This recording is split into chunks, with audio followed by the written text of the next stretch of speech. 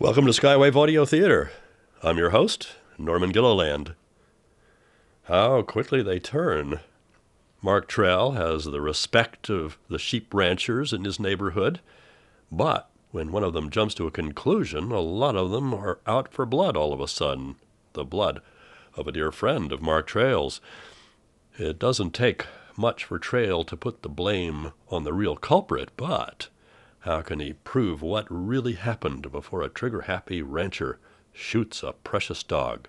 This is Whisperfoot. It's Mark Trail from February 15th, 1950.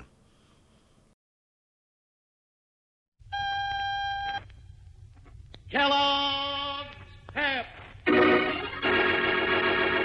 Kellogg's Pep, the build-up wheat cereal with the prize in every package, invites you to share another thrilling adventure with Mark Trail.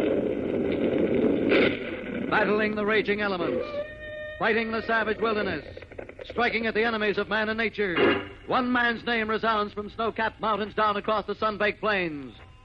Mark Trail. Guardian of the forest, protector of wildlife, champion of man and nature. Mark Trail.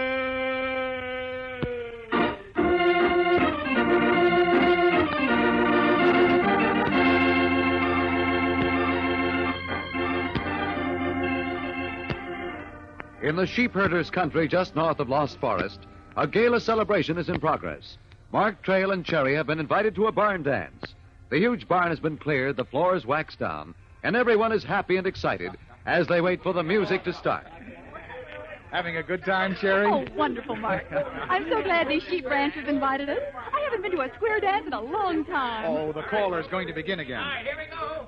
Take your partners, and here we go. First pair off is a couple on the rise. They've got a look at the northern lights. Oh, Mark! Isn't this swell? Stop, Popo. Stop, everybody. Stop dancing. Stop. Listen to me. Mark, what is it? It's Cal Harkins, one of the sheep ranchers. I've just been out to the sheep pens. 5 sheep have been attacked and killed. Did you see the killer? Yeah, I saw the killer. I saw him running away. It was Mark Trail's dog, Andy.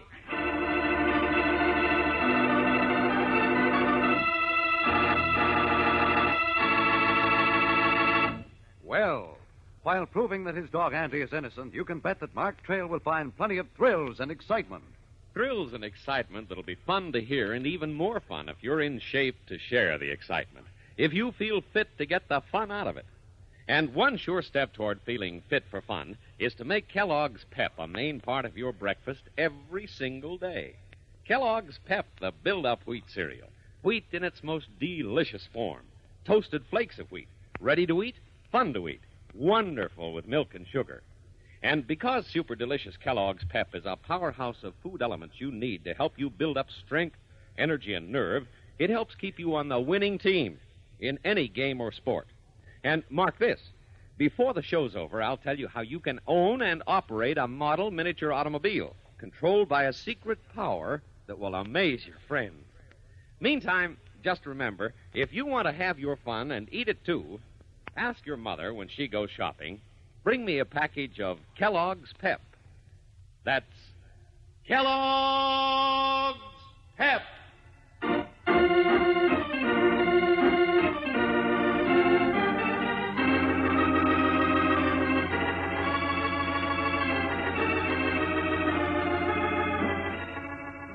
With the news that Andy has slaughtered 5 sheep and run away, the excited sheep ranchers run out to the pens. And sure enough, the dead animals are lying on the ground, their throats torn, while the excited sheepmen surround Mark and Cherry. Trail, I always knew that dog of yours was a killer. Andy is no killer, Harkins. Of course he isn't. I hear different. This here dog of yours is already tasted blood, and I hear he killed a deer up north. Yes? Yes, that's right. As a matter of fact, he did. But it was because I ordered Andy to do it. We were up in North Forest, an Indian guide and myself.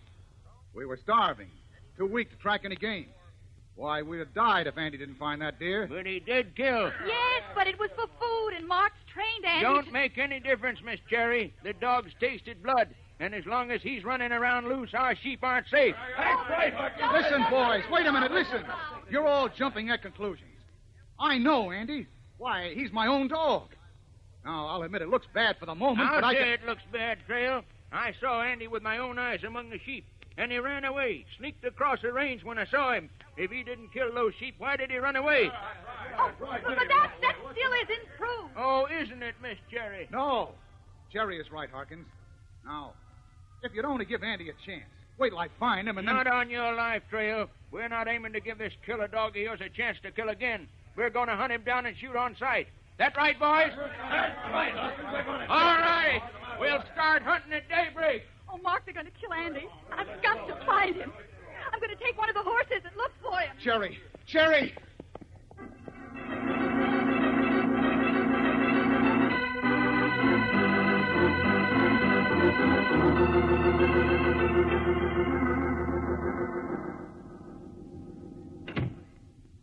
Well, Martha, sure good to be home. Yeah, Frank. It was a fine barn dance till all that trouble happened, that killer dog and all. Martha, tell you the truth, I'm a little worried. Sheep out in our pens are all we got in the world. Yep. Not enough that we brought them through scabbies and sheep tick, but now with a killer loose on the range. Well, no use worrying about it. It's late, and we'd best be getting to bed. Guess you're right. Frank, what's that? Something's loose out in the sheep pens, Martha. You're right. Quick, Martha, get me my rifle.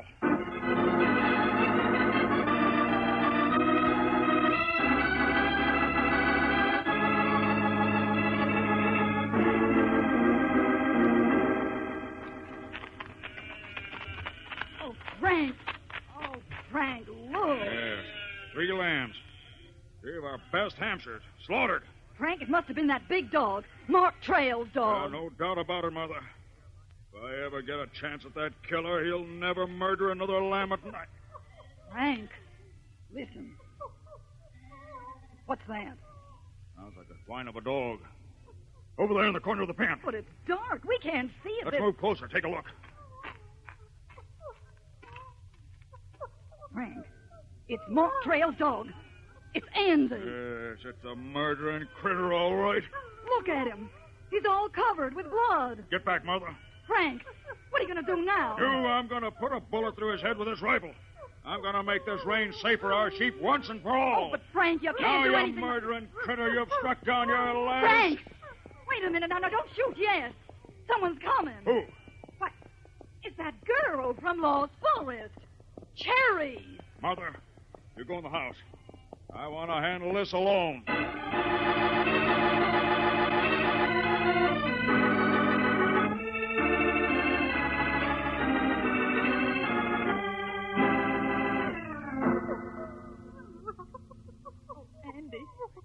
Andy, what are they going to do to you? Oh, you're all covered with blood. Oh, Andy, you've been hurt. Get out of the way, Miss Sherry. No, please don't shoot him. Give him a chance. Oh, sure, please. a chance to kill more sheep. On your life. Oh, please, Mr. Allen, he didn't do it. Get out of my way, miss. I'm telling you for the last time.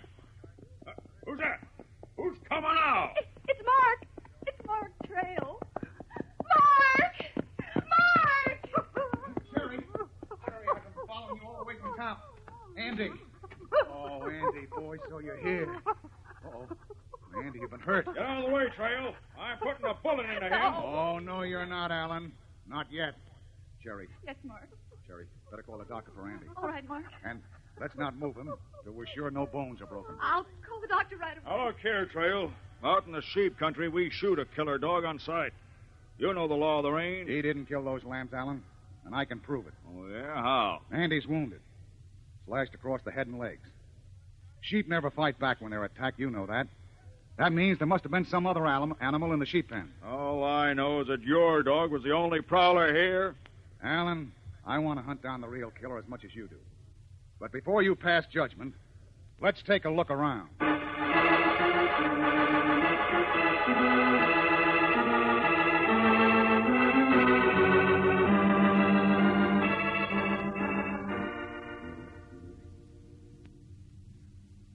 Alan, look here. Huh? Where? On the ground here. The edge of the corral. There's a track of the dirt. The print of an animal's foot, see? Let me see. It doesn't look like anything to me, Trail. It's blurred. It's a print, all right. The print of a mountain lion. Hey, wait a minute. Look. Look, Alan. There's a toe missing. Huh? Now I know who slaughtered your sheep. And the others near the barn dance. What are you driving at, Trail? This is the track of the big mountain lion they call Whisperfoot. Whisperfoot? Yes. That can't be, Trail. Why, that big mountain lion hasn't been around these parts for 2 years. Slaughtered over 100 sheep in his time. They say he had a human mind. Yes, I know, Alan. But he's come back.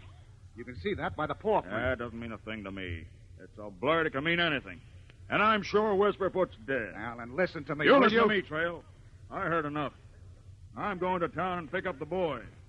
I'm going to tell them I've got the killer right here.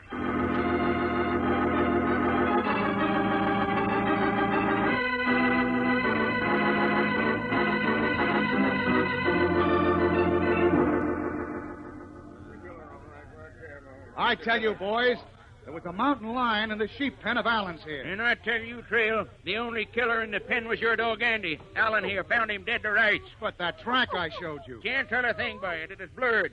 Could be almost anything. Boys, I've trailed practically every kind of game in every part of this country. I know that's the track of a mountain lion. And that missing toe proves it's Whisperfoot. Whisperfoot? Yes. Well, he's been dead for years. Sure thing. Say he was drowned or fell off a cliff. Yeah, let's kill him. Yeah, you're right, boys. There's no use waiting.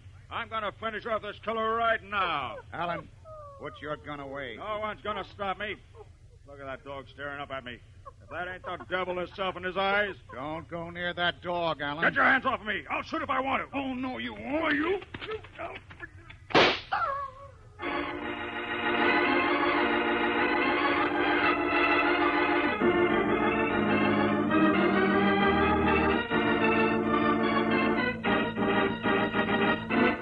As Mark hears the shot, his heart leaps into his throat. Slowly, he turns to look at Andy. In a moment, we will continue, so stand by.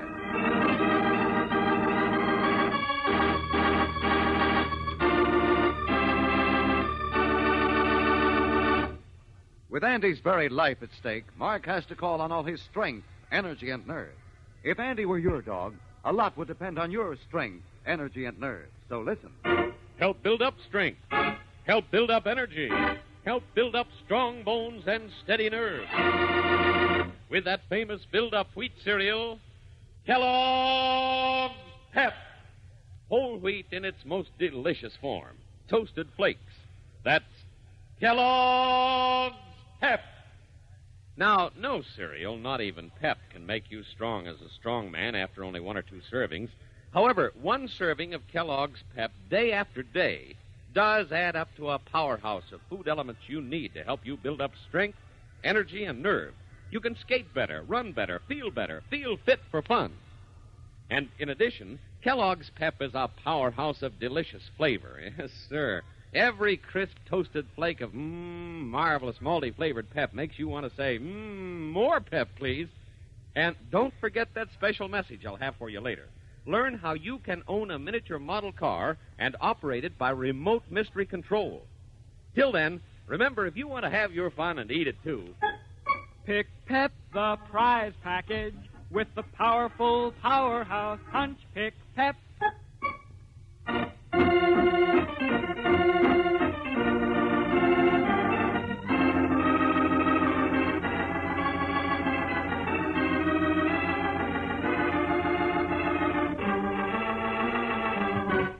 Mark Trail's St. Bernard Andy has been accused of killing sheep.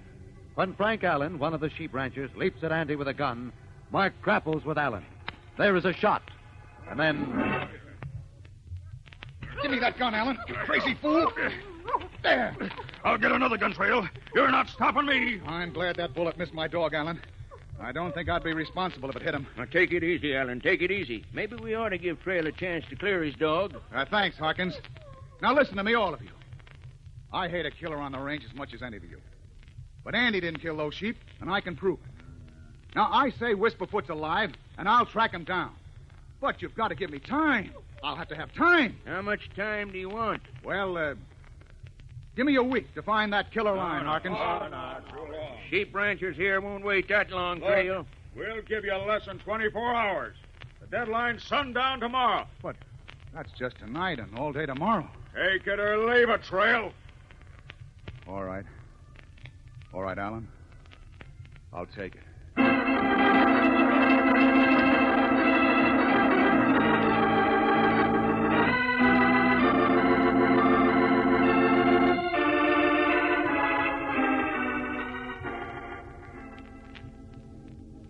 They gave you only 24 hours, Mark? Oh, that's right, Sherry. But how can you do it? It would take a miracle. I've got to do it, Sherry. Andy's life is at stake. I've got to prove to them by tomorrow sundown that Whisperfoot is the marauding killer, stalking every sheep pen on the range. Whisperfoot? Yes. Mark, isn't he the big cat they say is almost human? Yes, Cherry. He's not only a cruel and savage killer, but he's shrewd and cunning. Trailing him down is going to be the hardest assignment I've ever tackled. Well, Mark, are you going to use traps? No, I'm not.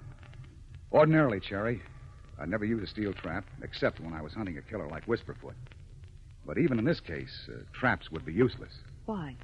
Well, because Whisperfoot has a toe missing. Oh. That means he was caught in a trap once and tore a toe off getting away. Uh-huh. Now, that means he's trap shy, and he'll always be on the lookout for them. Well, then how are you going to trail Whisperfoot? Well, I've only got one chance, Cherry. One chance in 100. Dogs. Dogs? Yes. There's a hunter named Gorman, living in Bonanza Valley about an hour from here. He owns a pack of hunting dogs, especially trained for big game. And I'm riding for his place, Cherry, right now.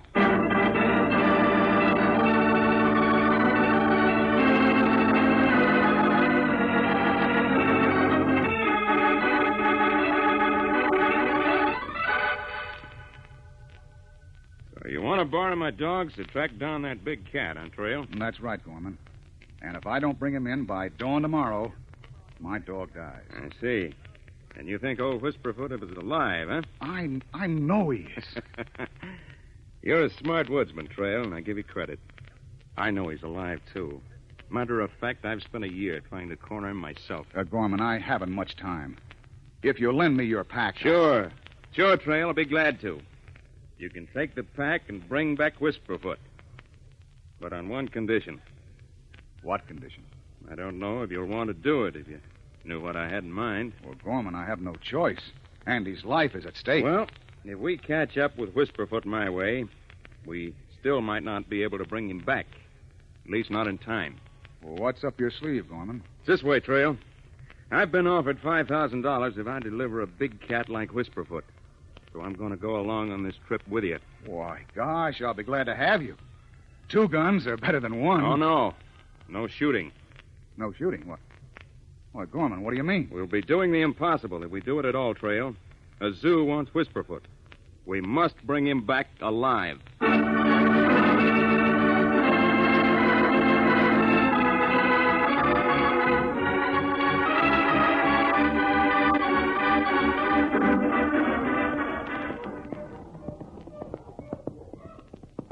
No sign of Whisperfoot yet, Trail. No. That cat's got the cunning of a devil, Gorman. We've come a long way. Yeah. And our horses are getting winded. Have to rest them soon. Wait, Gorman, I've sworn to get that cat. There's only one thing that worries me. What's that? Time. It's been hours since we left the sheep ranch. It'll be dawn soon. I'll say one thing, Trail. Yes? I thought I knew every trick of big game hunting. But you've taught me a few I never knew before. Thought sure we'd lost the trail back to where Whisperfoot crossed that gully. But you put the dogs right back on. Gorman, I've never concentrated so hard in my life to catch a killer. I keep thinking of what the sheep ranchers will do to Andy. And, well, I've just got to find that big cat, Gorman. I've just got to. If I don't, I can't. Trail! Listen. Gorman, it's Whisperfoot. Let's go!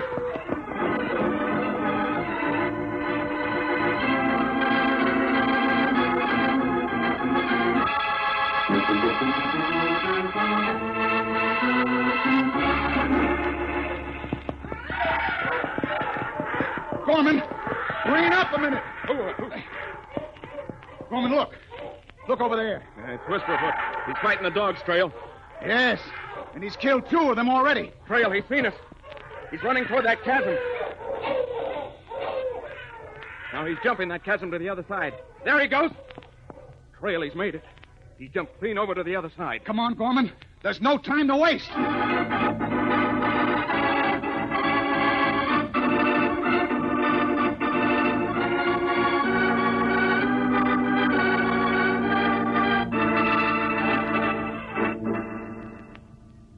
Gorman, look here. On this edge of the chasm. Yeah, it's Whisperfoot's lair. Right. He's been holding up in this cave in the rock. And it's stuffed with sheep bones. Well, that ought to be proof enough for anybody. As to the real sheep killer. Sure. But what about Whisperfoot himself? Big cat's on the other side of this chasm. It's a long jump. Maybe 15 or 20 feet. Gorman, we've got to jump. Get across. I don't see how. What good if we did? While we figure out how to get across, that cat'll gain miles on us. No, we won't. A mile or so past this chasm is the Wilco River. Mountain lions won't even attempt to cross the water. Yeah? You'll be stopped between the river and this chasm. Well, maybe so, but how are you getting across? I'm going to get my horse to jump it. Well, that's suicide. It's the only way. Well, even if you do make it, even if I'm fool enough to follow you, how do we get the dogs across? I've got that figured out, Gorman. We'll stretch a rope across this chasm and tie it tight between my horse and yours. Well, I suppose we can hitch both ends to the saddle of each horse and get them to pull it taut. But then what? Well, there's some bacon in my food pack. I'm going to grease that rope with the bacon. I don't get you yet, Trail. How does that get the dogs across? Easy as pie, Gorman. We tie each dog with the second rope and loop it around the one that's stretched across this chasm. Yeah? Then we give each dog a shove, and he slides right across. Now, when he gets to my side, I let the dog go. Trail, you're a genius. You get stuck by a chasm, so you make yourself your own hanging trolley car out of a rope. You got a head on your shoulders. Well, there's no time to lose. Will you tie the dog? Sure. All right, then. I'm going to jump. Now, when I get on the other side, I'll toss you half my rope. Then you can hook up the line across. Mighty smart idea. Trail, I'll tell you what. If you make the leap, why, by golly, I'll take my chance, too. Okay, Gorman. First me. Come on now. Come on, boy. All right, boy. Steady now, steady. Now, let's go. Jump, boy. Jump for your life. Trail! Trail, you made it! I'm coming after you! Wait a minute. First, I've got to grease the line. Then we get the dogs over. I'm with you all the way, Trail. Don't worry about me pitching in. Then you come over. And when we're all on this side, the chase starts again.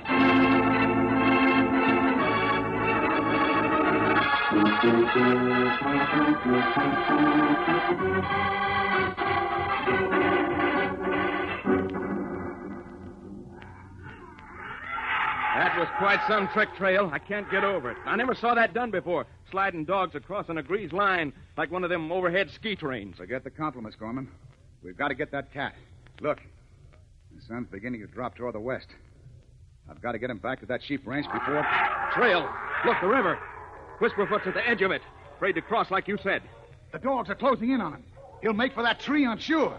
Yeah, up he goes. They treat him. He can't get on. Quick, Gorman. Come on, after him.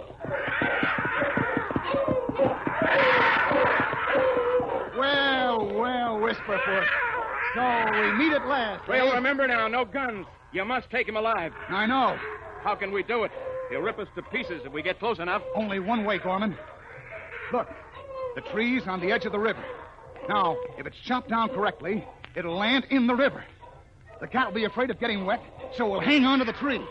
He'll be marooned, helpless in the middle of the river. I get it. Then we can lasso him easy. Tie him to the tree and carry it off between our horses. That's the general idea. But who's going to do the chopping? I am. But Trail, you'll be right under him. Supposing he decides to come out of that tree and springs at you. Gorman, that's the chance I've got to take.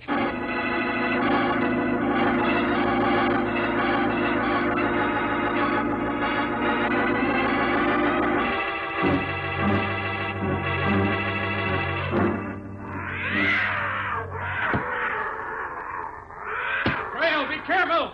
Whisperfoot looks as if he's going to jump out of that tree. I'm almost through this tree now. There it goes, Gorman. It's falling into the river. Get your lasso ready, Gorman. We can't afford to miss now. The sun will be down in an hour.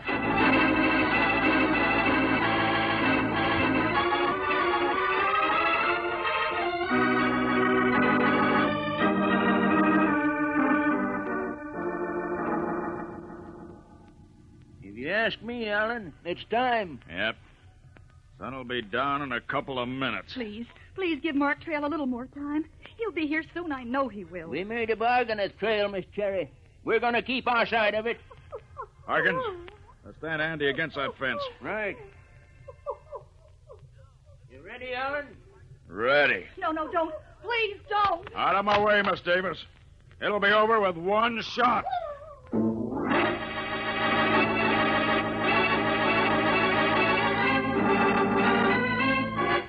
Andy looks up at Mr. Allen, his eyes pleading for his life.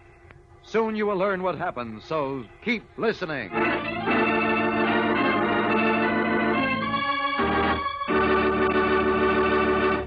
Now, about that little mystery automobile. You can get a real scale model 1950 Ford and make it go without touching it, winding it, or pushing any buttons. You see, with your car, there's a special mystery control ring. Simply hide the ring under your fingers, wave your hand over the car, and presto, the car will follow your hand like magic. It has no batteries, no motor, and yet without touching it, you can make it go fast or slow, forward or backward. It's terrific. Now, to get your Magna Power Ford and mystery control ring, just send your name and address with 25 cents and one box top from Kellogg's Pep to Kellogg's, Box 400, New York, 46, New York. And while you're waiting, you can have fun eating marvelous malty-flavored Pep. Now, that address is Kellogg's, Box 400, New York, 46, New York. You'll sure have fun with your Magna Power Ford. No wonder folks all say, if you want to have your fun and eat it too... Pick Pep, the prize package, with the powerful powerhouse punch. Pick Pep.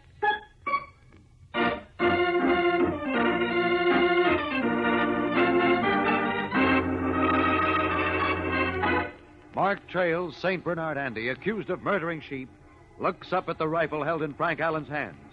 Allen takes careful aim, and then... Harkins, grab a hold of him. That dog's gone crazy. He won't stand still. Someone's coming, and Andy knows it. That's why he's jumping around. Someone's coming. Who? Listen. It's Mark Trail. See him coming over that rise? By George, Harkins, it is.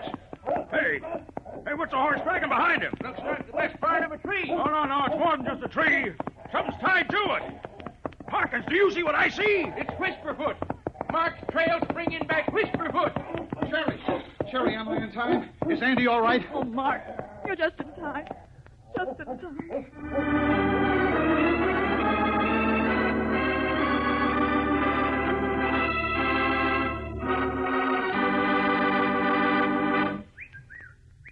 Cherry, know what that is? Whippoorwill, I'd say, Mark. Good for you. But you know, there are lots of bird calls you'd never recognize. The calls of rare birds who are almost extinct. On Friday, Mark visits a sanctuary for rare birds. But he also comes face to face with a dangerous killer who takes careful aim at Mark before he pulls the trigger. Tune in same time, same station on Friday and find out what happens to Mark Trail.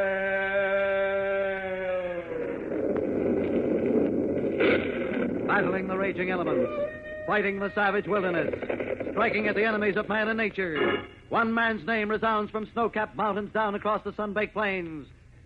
Mark Trail.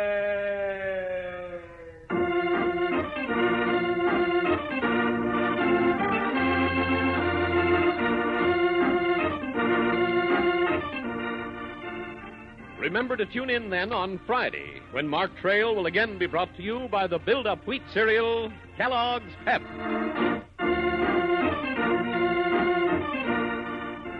This program is entirely fictitious.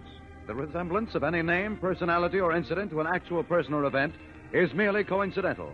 This program came to you from New York.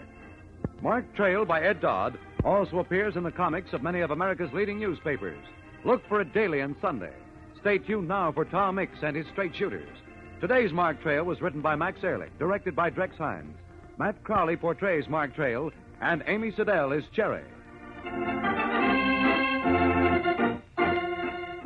This is the Mutual Broadcasting System.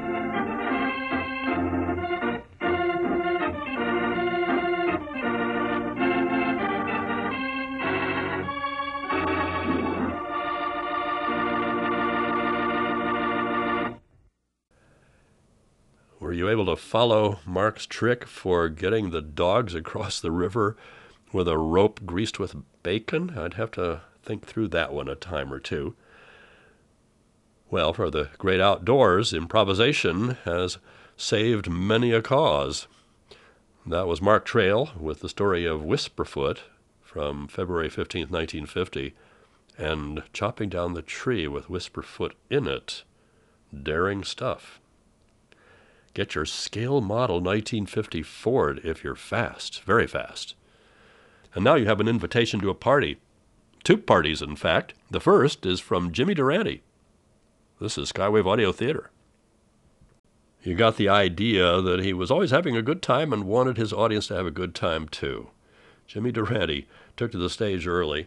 He dropped out of school in the 7th grade to become a full-time ragtime pianist. And from there it was on to vaudeville and to the movies. He started in radio in 1933, just as Jack Benny was starting to get into his stride, and within a few years, Burns and Allen and Fibber McGee and Molly would be there too. It was a formative few years, the first couple of years of the 1930s. Jimmy Durante celebrates his birthday in this broadcast from February 11th, 1948. Good health to all from Rexall. From Hollywood, it's the Jimmy Durante Show. A-dink-a-dink, a-dink-a-doo, a-dink-a-dee. Oh, what a tune! Oh,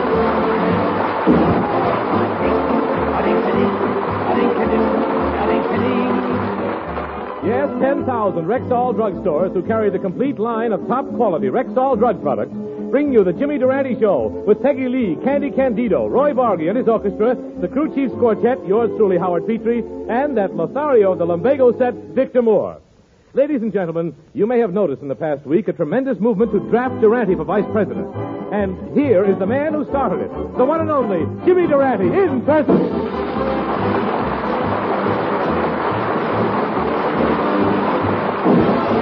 You've got to start off each day with a song. Paint the walls green. Now, even when things go wrong, Paint the ceiling blue. you feel better, you even look better. Paint the floors yellow. Stop the music, stop the music. And I want the dining room painted brown, the living room painted orange, and the whole outside painted lavender. Mr. Dewey must be pretty confident he's changing the color of the White House already. Don't call the piano movers, Harry. Dewey is not in yet. Well, Schnoz, the presidential race is really beginning to get exciting, isn't it? Dewey, Stassen, Warren, Taft. Wait a minute, Howard. Speaking off the record, with Petrillo's permission. I have a little inside gossip on Senator Taft.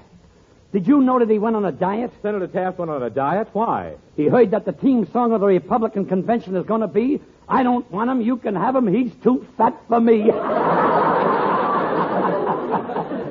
Durante, you must have taken a bath in Oxidol. You're sparkling tonight. Well, tell me, Jimmy, where do you stand in the present political situation? Right where I've always stood, Howard, candidate for the vice presidency. And if there's anybody in this audience who's got anything to say against me, I want him to feel free to speak his mind. Well, Mr. Durante,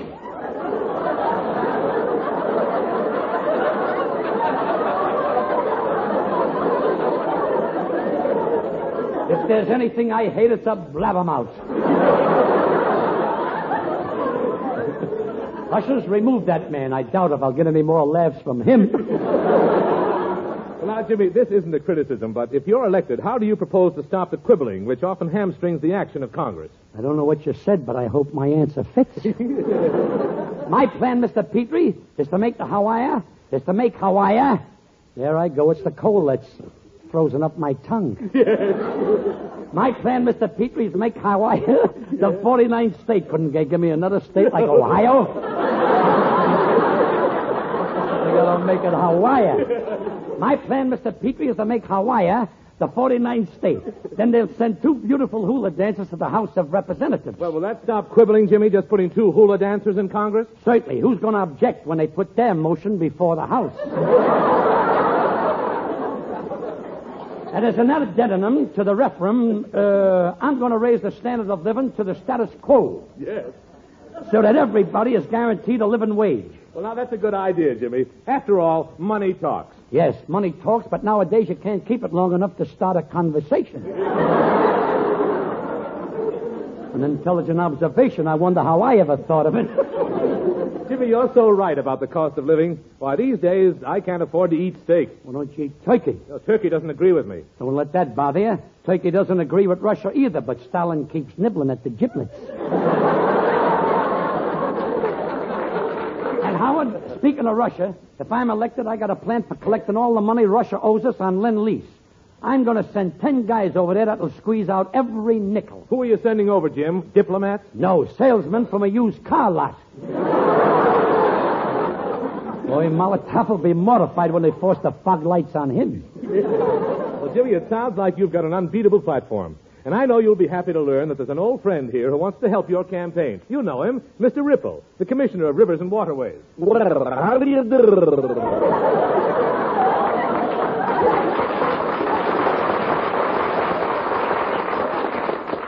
Get your barrels ready, men. We just struck a gusher.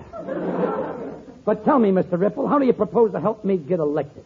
Well, I speak with a fine spray that would be very valuable in your campaign song. A spray in your voice is going to help my campaign song? Sure, you furnish the ink, a dinker, and I'll furnish the... I had an answer to that, folks, but he washed it off my script. Wait a minute, Mr. Ripple. Who's this youthful cherub standing here beside you? Oh, this is my little boy, Trickle. Say hello to Mr. Durante, son.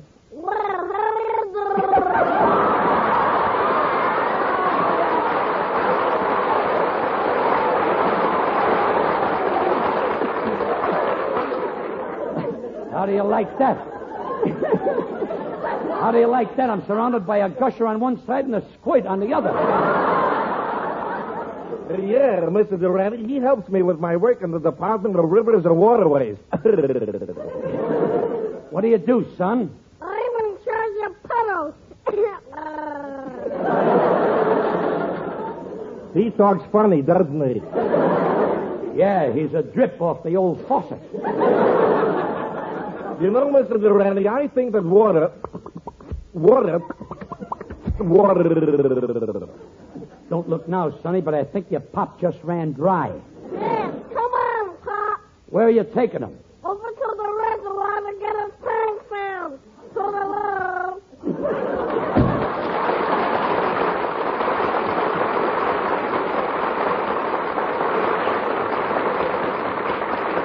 You know, I'm glad they left. I was beginning to get caught in the undertow. Well, Mr. Petrie, what's next on the agenda? Well, now, Jimmy, yesterday was your birthday, and we here in the Rexall program want to help you celebrate it tonight. Now, here's a little something for you that we all chipped in for. We didn't know how old you were, so we didn't buy any candles. But, well, here it is anyway. Oh, isn't that sweet? A cupcake with a piece of punk on it. But listen, fellas, I'm only a secondary figure in this celebration. Let me explain the situation to you. The other night, I'm walking home and feeling so gay. When I'm walking home, I'm always that way. What a home I got. The kitchen is delightful. The living room is grand. And the bathroom is out of this world, which makes it a little bit inconvenient. When I opened up my door, I got the grandest surprise. All my friends were there, and they began to harmonize. Wait a minute. Wait a minute. Curb your enthusiasm. This isn't my birthday.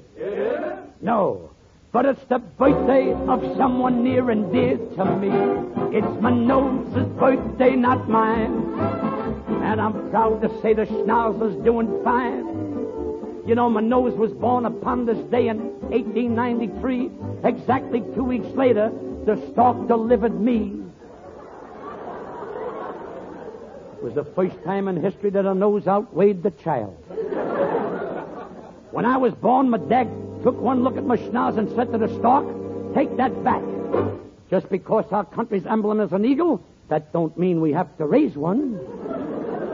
But in spite of my dad, the schnoz and I are closer than Damon and Petinius. Not even a mustache has ever come between us. You know, I tried to raise a mustache once, and what happened? Nothing. It wouldn't grow in the shade. But I'm as happy as I can be, 'cause it's my nose's golden anniversary. You know, folks, as I traveled hither and thither down life's highway, my schnoz was always with me. Why, I remember my first train ride. I was in a lower berth when I decided to call the porter. So I stuck my nose out through the curtain, and what happened? The porter came by, grabbed my schnoz, and before I could pull it back in, he brushed it, shined it, polished it, and said, "Now where's the other shoe?" But in spite of everything, I've always managed to give the schnoz up to date. When the styles changed, I gave it the new look. I let the hem down 3 inches.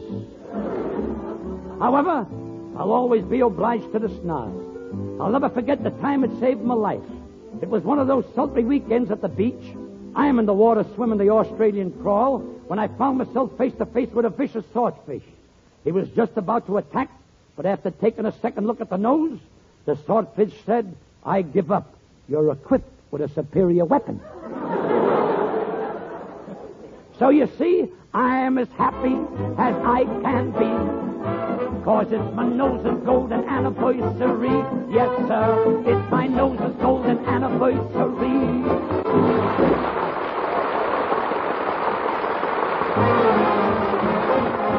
If you want to be sure that the product is pure when you ask for a drug preparation, buy the Rexall line at the Rexall sign of Rexall identification. Did you know that more than 2,000 different drug products bear the name Rexall? That's a big family indeed, and a highly respected one, too. For in millions of American homes, the familiar name Rexall has come to mean the utmost in quality, purity, and reliability. So for any and for all of your drug needs, always buy Rexall. Have confidence in what that name means.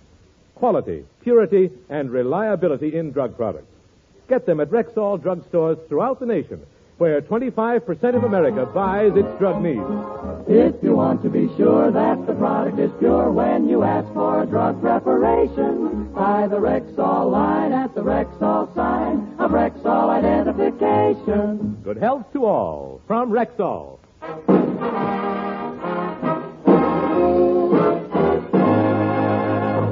I love those Rexall commercials. And Howard, I want to thank you for that lovely bowl of goldfish you gave me for a present. Oh, did you like them, Jim? Yeah, but this morning when I looked in the goldfish bowl, all I found was a note from my cat.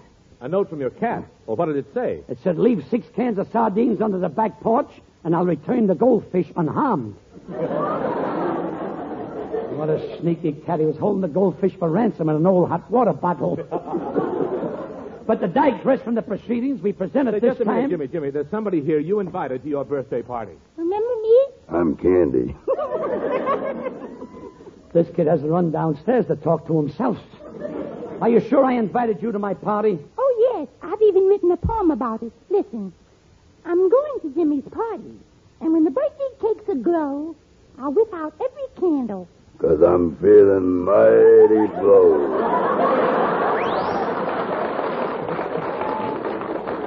Now to digress once more from the interruption to the elocution, we present a preview of the picture of the week. I walk alone. You walk alone?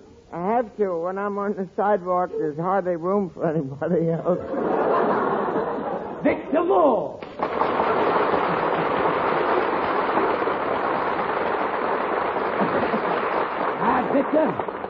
Victor, you're not so fat. It's just that success has went to your stomach.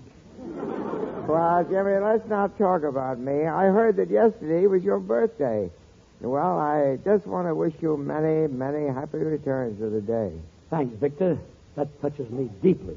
I'm not one for making speeches, Jim, but as you slide down the banister of life, may the splinters never be pointed the wrong way. That touches me even deeper. Tell me, Jimmy, how old are you anyway? 38. Jack Benny can get away with it, so can I. Well, it doesn't matter, Schnoz. I only say a man is as old as he feels. Well, how do you feel, Victor? I I think I'll lie down for a while. Victor, you've been overdoing it again. I warned you not to open pistachio nuts on the day of the broadcast. Well, Jimmy, before I forget, here's a little birthday gift I brought for you. Oh, Victor, you shouldn't have done it. Let's see what it is. Oh, it's a sweater. Yeah, don't spread this around, but I knitted it myself. It's a lovely sweater, Victor. And don't feel bad because you didn't leave a hole for my head. I can always wear my glasses on the outside. Birthdays are nice, Jimmy. Yeah, I always got a kick out of them, even when I was a kid. Well, I didn't. Jimmy, I had a very confused childhood. A confused childhood? Yeah, the stork that brought me forgot to leave a set of instructions. Victor, I got news for you. The stork doesn't bring babies. He don't? No. Well, how do you like that? My father's been lying to me all these years. Well, Victor, here's someone every man should know about. And she wouldn't do their fathers any harm either. I'm talking about the Chantuzi of great songs, Peggy Lee.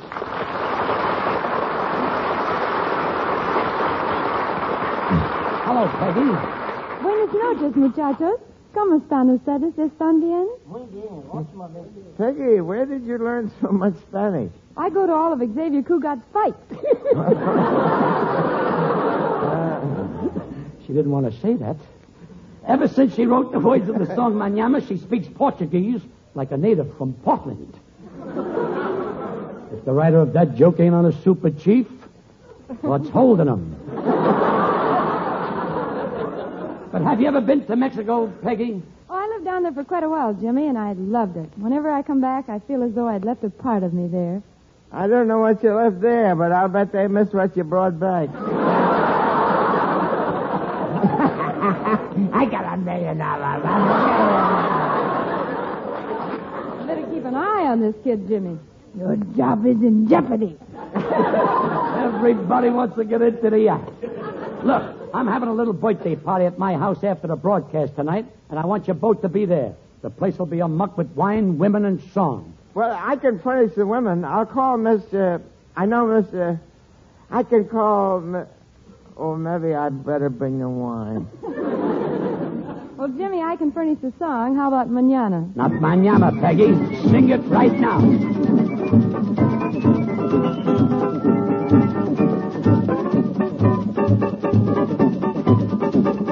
Faucet, she is dripping and the fence she's fallen down. My pocket needs some money so I can go into town. My brother isn't working and my sister doesn't care. The car, she needs a motor so I can't go anywhere.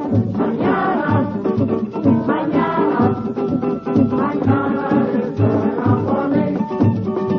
My mother's always working, she's working very hard. But every time she looks for me, I'm sleeping in the yard. My mother thinks I'm lazy, and maybe she is right.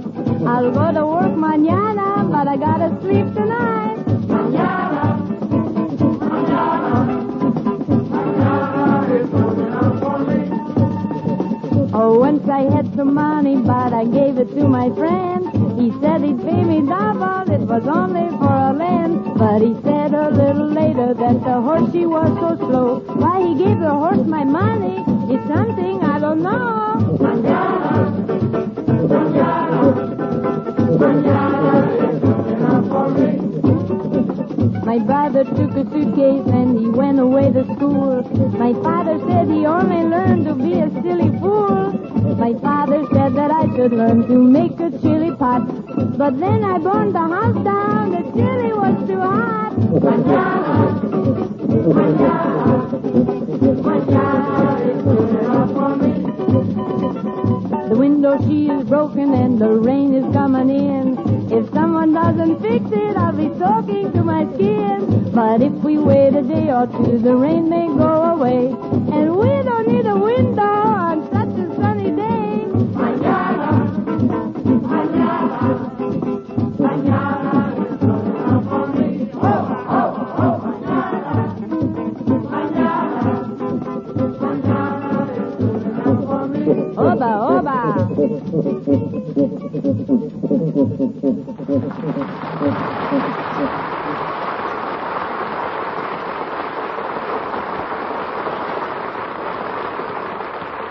here's a 60-second story from the Rexall Laboratory. In the great Rexall Control Laboratory, many different scientific tests are made every day to make sure that Rexall products are compounded correctly. Some liquid products, for instance, are tested for viscosity. Or to invent a handy word, we might call it pourability. Certainly no one wants a liquid drug product that is so thick it won't pour at all. And many liquids, such as milk of magnesia and mineral oil, must be thick enough so that they don't pour too fast. That's why Rexall uses the viscosimeter, a highly accurate instrument which measures viscosity scientifically. This is only one of many tests made on Rexall products.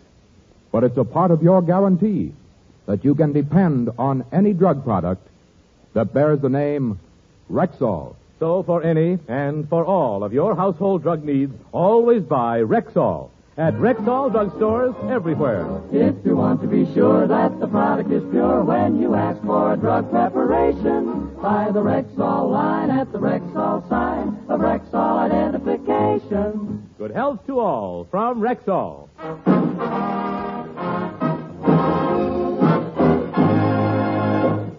Well, Victor, how do you like the way my house is fixed up for the party?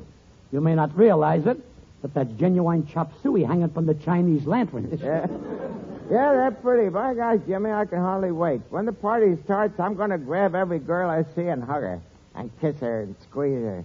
And squeeze her like she's never been squeezed before. Victor, are you really going to do that?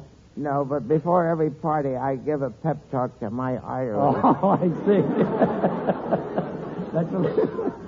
You're lucky. The last time I contacted my arteries, the message came back marked address unknown. But, Victor, everybody be here in a minute. I think I'll... See, here they are now. Excuse me, I'll answer the door. Happy birthday to me. Happy birthday to me. Happy birthday. Hello. Whose car is that parked out there on the sidewalk? It's my car, officer. Well, isn't that just dandy now? How would you like a ticket? No, thanks. I'm not going to the policeman's ball this year. I'm tired of dancing with you cops. And now never mind your shenanigans. You park your car on the sidewalk and you're getting a summons. Officer, I'm surprised at you. You mean you'll arrest a fellow Hibernian? I don't care. Oh, well, now. Oh, so it's a fellow Irishman you are. Oh, tell me, is your family from County Cork? My family goes even further than Cork. They went halfway down the bottle. Am I an Irishman, he says. Faith and big God in my face is the map of Ireland. Yeah, but what about that nose? Step up and kiss the Blarney Stone. Oh, so it's making sport of me you are now.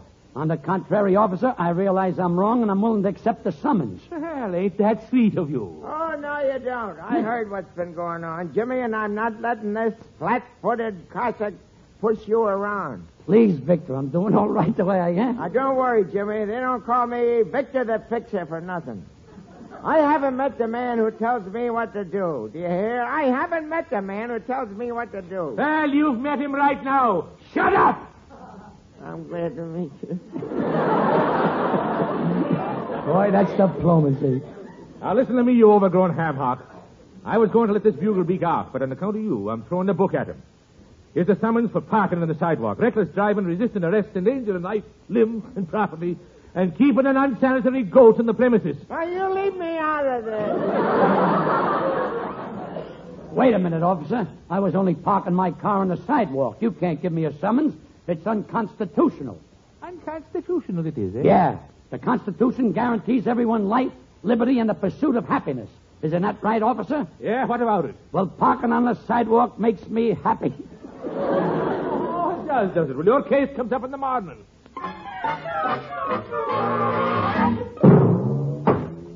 Hear ye. This court is now in session. Judge Frankfurter presiding.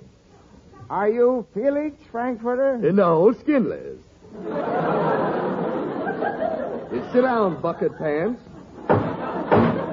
Now, the state of California versus James Durante. Guilty or not guilty? Not guilty. And if I'm convicted, I'll take my case to a higher court. And if I don't get satisfaction, I'll take my case to the Supreme Court. And I'll even go higher than that. I'll take my case to a notary public. Don't worry, Jimmy. They don't call me Victor the Fixer for nothing. In the words of John Paul Jones, don't give up the... We had not yet begun to... Oh, what's the difference? He's dead anyhow. If he's dead, he must have had you for a lawyer. Here, the defendant will rise and hear the charges read. The charges against James Durante are parking on the sidewalks, reckless driving, resisting arrest, endangering life and limb and property, perjury, larceny, sabotage, treason, and smoking in the patrol wagon. I'm lucky they didn't smell the sensen on my breath. And carrying concealed sensen. They smelled it. Now, wait a minute, Your Honor. I don't think you're paying attention to the proceedings. Why do you keep on sticking your head under your black robes? Underneath, I'm developing pictures. Let's continue with the case. Is the defendant satisfied with the jury? Yes, Your Honor. I'm convinced that the jury is completely unbiased. Then will the jury rise and identify themselves? Pete Durante. Harry Durante. Eddie Durante. Charlie Durante. Tim Durante. Bill Durante. Tune in tomorrow for another episode of One Man Stammer.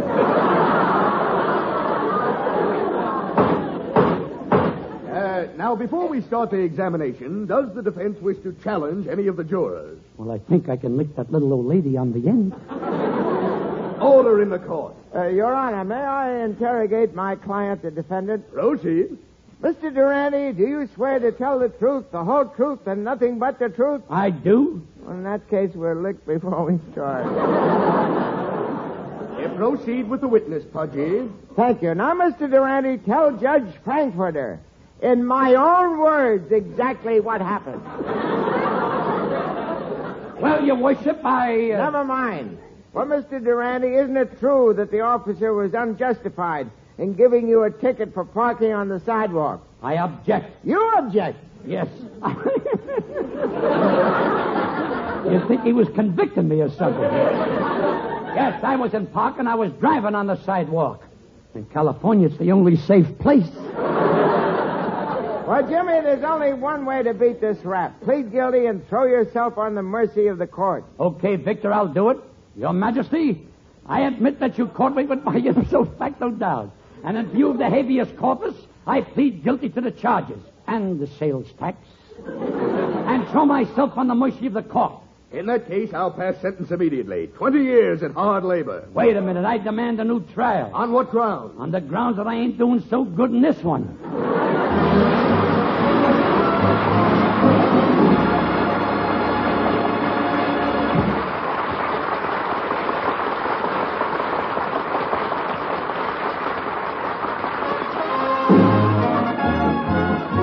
Good health to all from Rexall. We hope you're feeling fine. So always call for Rexall where you see the Rexall sign. Remember, 25% of America buys its drug needs in Rexall drugstores. Rexall is that large and respected family of more than 2,000 different drug products. You can depend on any drug product that bears the name Rexall. Available in Rexall drugstores everywhere. Touche, Howard, and I'd like to add, I do my shopping at a Rexall store, buying Rexall drugs, and furthermore, Umbrialgo, he prefers them too. We buy Rexall, that's all. How about you?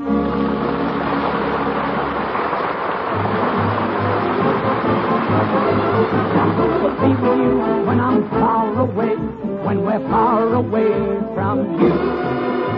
Now, who will be with you when I'm far away? Let me hear that band. Hit it. Say now, who's gonna buy you all those pretty things? Who's gonna tell you all those? What a note. What a note. Delightful note, Mr. Durante. A note of exuberance, Mr. Moore. But seriously, Victor, we're really having a party at my house after the broadcast tonight. I'd like to take you with me, but I can't. I'm taking Peggy Lee. Now, wait a minute, Jimmy. I'm taking Peggy Lee. Sorry, boys, but I already have an escort. You have? Who is it?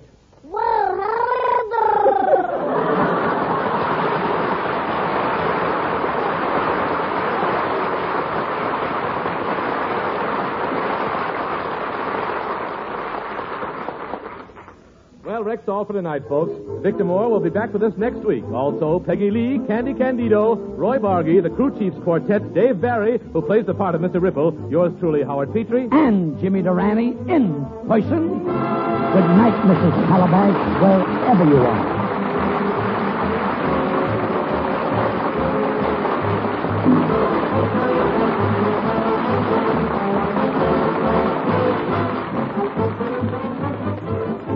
This program was produced and directed by Phil Cohan. Good health to all from Rexall.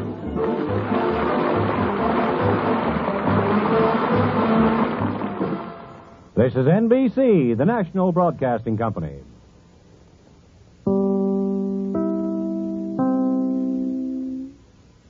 That was the Jimmy Durante Show from February 11th, 1948. Durante might be the only star who revealed his birthday and his age during his show. He was born in New York on the Lower East Side in February 10th, 1893. Durante came to TV early, by the way, in 1944. It was a surprise appearance. A reviewer for Billboard magazine wrote, "Without script rehearsal or makeup, he went on to give a top performance, proving that a star of Durante's caliber shines in any entertainment medium. Aware of camera angle importance, Schnozzle played his profile for all its irregularity. His ad-libbing was fast and funny." Well, we have another party to attend next. We'll take you on stage here as we continue with Skywave Audio Theater. Elliot Lewis met singer and actress Kathy Lewis, no relation, when they were recording the Woodbury Playhouse in November of 1940. In April of 43, while he was on leave from the Army, Lewis married Kathy at Chapman Park Hotel in Los Angeles. For the next 15 years, they worked together on some of radio's best series, including Voyage of the Scarlet Queen and Suspense. And they also produced their own series for about a year. On Stage was an anthology series. It took its plays from a variety of sources. This play is called The Party. It's on stage from February 12, 1953. Immediately following Time for Love, stay tuned at 6:30 for The Bing Crosby Show. Joining the old groaner as special guest tomorrow will be Hollywood's newest singing discovery, Joanne Gilbert. On hand, too, will be Bing's old sidekick, violinist Joe Venuti. Then at 7, Horace Height and his musical nights are your host for another sparkling session of The American Way, coming to you this week from Knoxville, Tennessee. At 7:30, Cal Douglas takes over for 30 informal minutes of Visiting Time. Time for Love, Bing Crosby, The American Way, and Visiting Time. Enjoy them all tomorrow night at the Bright Spot 1070, the right spot for the best in entertainment, KNX Radio.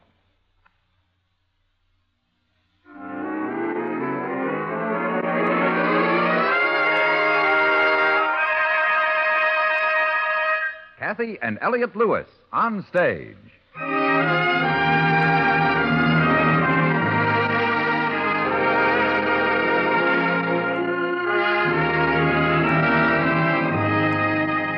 Kathy Lewis, Elliot Lewis, two of the most distinguished names in radio, appearing each week in their own theater, starring in a repertory of transcribed stories of their own and your choosing. Radio's foremost players in radio's foremost plays.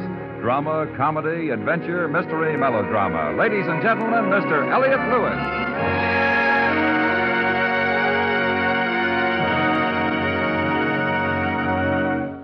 Good evening. May I present my wife, Kathy? Good evening. A poet long since forgotten once commented, "There is no place on earth, absolutely no place on earth, where a woman can be so much of a woman as at a party."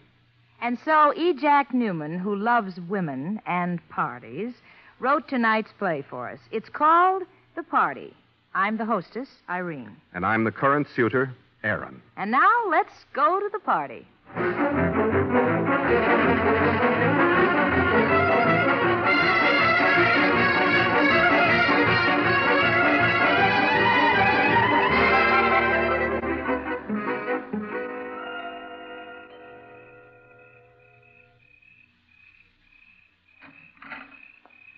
Gosh, you look swell. Did you get the ice? No, stopped on the way. Man should be along any minute. Oh, that's wonderful. Hello, darling. I'm not dressed yet. Hello, Angel. Everything's gone wrong. Can't seem to get anything done. And hors d'oeuvres aren't Bessie's dish of meat, I'm afraid. What can I do to help? Oh, look at the time already. Now, don't get upset. Yes, dear. Relax, Angel. Go ahead. Finish dressing. Darling, all of those things on the bar, can you sort of open them for me, please? Yeah, sure. What else? I have no idea who'll be here and who won't. Oh, dear. I do love you so terribly. Yeah, that's fine. And I love you. What, dear? And I love you. Oh. Isn't that nice? I think so. Hurry up with the things, huh, dear? Yeah, sure. Well, how are you tonight? I'm fine. How are you, Bessie? Oh, I'm just fine. Haven't seen you in a couple of days. Well, I've been busy. Got enough of that stuff, didn't she? Yeah, looks like it. I need a paring knife, Bessie. Yeah. Yeah, thanks.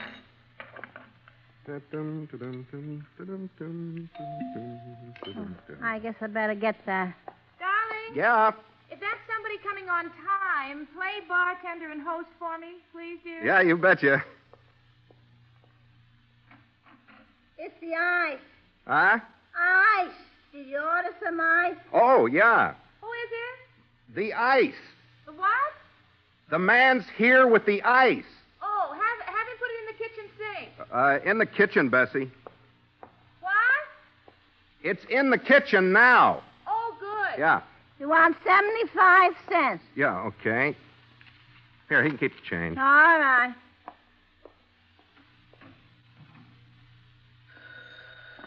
How much ice is that? 50 pounds. You don't think you'll be able to use all that? Well, you can't tell. Yeah, all right, we're getting it.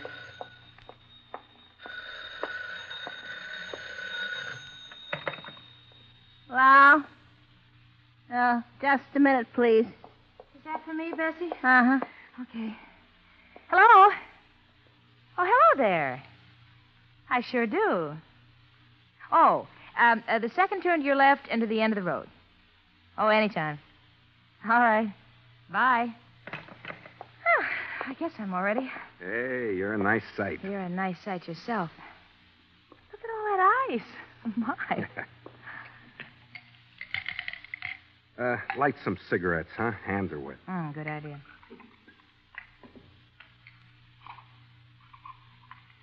Here you are. And here. Thank you. I forgot the anchovies. Can you reach them? Up there. Yeah, sure. Yeah. Dear? I have something to tell you. You went and did it, didn't you? Here's the opener. Thanks. Well, I'm a single girl, and I'm having a party, and I can invite anyone I please, can't I? Sure. You angry? I wouldn't have come if I'd known he was going to be here. Oh, that's so silly. Why not? Because he knows about you and me, all three of us will be uncomfortable. I won't. Let me put him on the dish. Well, I will, and he will. Freddie's very interesting. You'll like him, really. You look so glowery, sort of. Yeah. You won't do anything, will you, dear? I ought to punch him in the nose. Oh, isn't that silly? My, what a scowl. I don't think I'll stay. Such a dark look. You shouldn't have asked him, Irene. Aaron's mad. Don't pick on him. I'm not picking on him, Bessie. Why do you do these things? Darling, I'm just having a party and I invited a man. Now, what's wrong with that? I thought you were finished with him. I am. I think. Oh, nuts. Besides, Kay had to have a man. I think Kay and Freddie ought to get along just fine. What's the matter with her husband? You know they don't get along. Yeah. Let Kay get her own men. Don't be so gloomy, dear. I'm leaving. Really? I mean it. You shouldn't feel that way. Well, how else do you expect me to feel, dragging out Freddie? Oh, you're pouting. Are you really angry? Of course I'm angry. Goodbye. Good night, dear. You snap on the porch light, please, dear? Oh, shut up.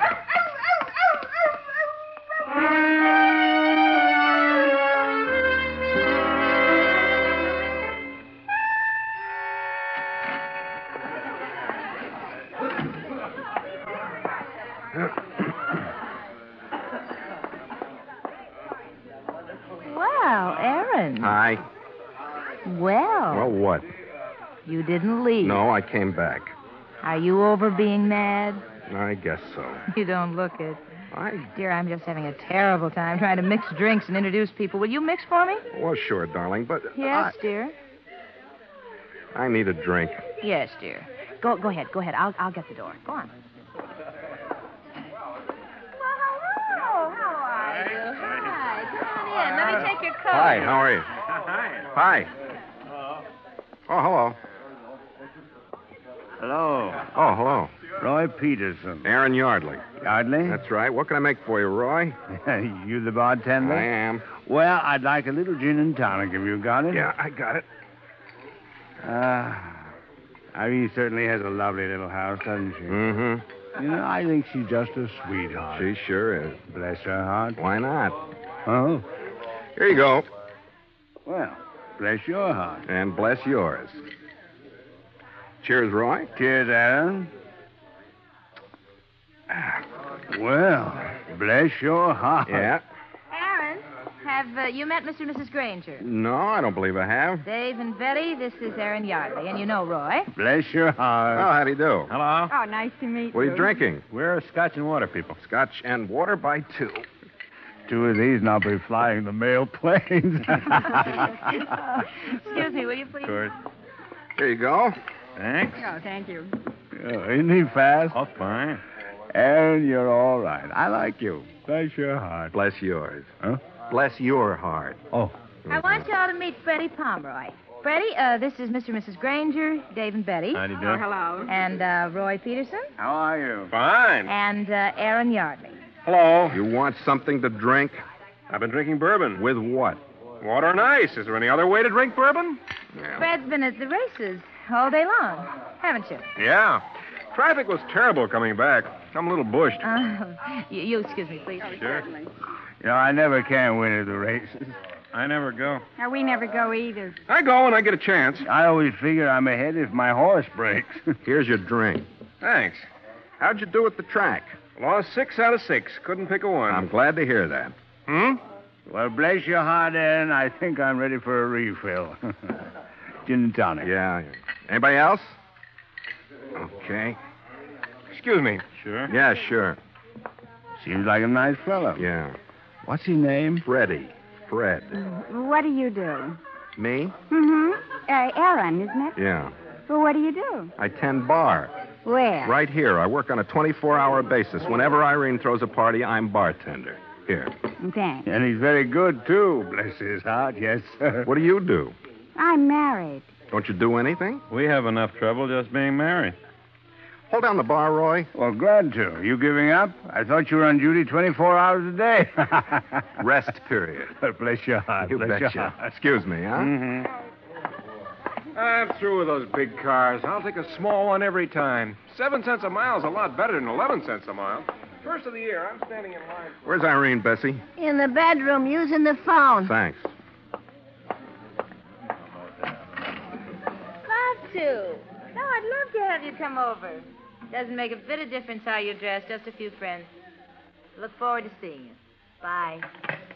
Oh, what's up, darling? I gotta get back to my party. No, wait. Irene, What? you win. Besides, Freddie isn't anybody to worry about now that I've seen him. He looks like a jerk. He's very nice, and Kay likes him. She can have him. Let's get back to the party. I'm a hostess, remember? Now, just a minute. Who's this bless your heart boy? Roy? Isn't he cute? Very snazzy. Where'd you find him? He was at lunch the other day. I sort of asked him to drop in tonight. He sells bathtubs or something. I like him. He likes you. Isn't that nice? I like you, too. As a matter of fact, I love you. And I love you, dear. Irene? Well, Paige, how nice. Hello, Paige. Hello, Aaron. I just walked in. Well, let's go in the front room with the others. My goodness, there's a party going on. What are we doing in here? Well, I'd better go get myself a drink. Aaron's standing by. He'll get it for you. What are you drinking, Paige? Whatever you are, anything. Just yell bless your heart when you get near the bar. You'll be taken care of. Okay, I'll try it. What are you drinking, Irene? Vodka and grapefruit juice. I'll go with you, Paige. No, wait. Oh, I'll be right there, Paige. Okay, Irene. What is this? What is what, for heaven's sake? Him. What's he doing here? He called me tonight, and I told him I was having a party, and I asked him to drop in. You never quit, do you? Quit? This does it, Sugar. This really does it. Boy, you're racking them in here by the carload tonight. Half of those yo-yos out there are old exes, currents, and people who got the old eye treatment when you didn't have anything else to do. What am I supposed to do, stand around and feed them whiskey and make polite conversation while they snap at you like a bunch of hounds after a fox? I'm a hostess. Aaron, I've had all of this I can take. I'm going. Well, suit yourself. You know how I feel about you. Listen, we're not married. We're not engaged. I can do anything I want to. And that means I can invite anybody to my party that I feel like inviting. I'm having a party, and I'm going to have a good time. You can be angry if you want to. I don't care. I'm leaving. That's up to you. Yeah, it sure is. So long, it could have been swell. Yes, it could have. Good night. Good night.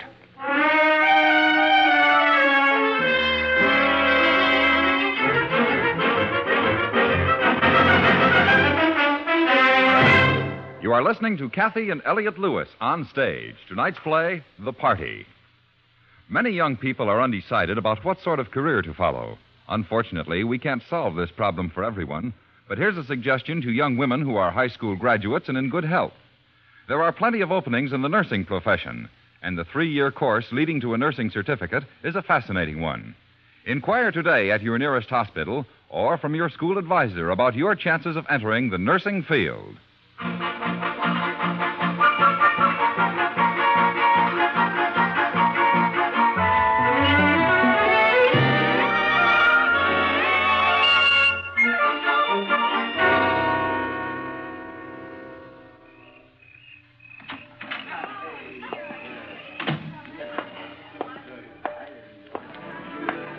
Well, sir, now you take your ordinary harsh type of brace.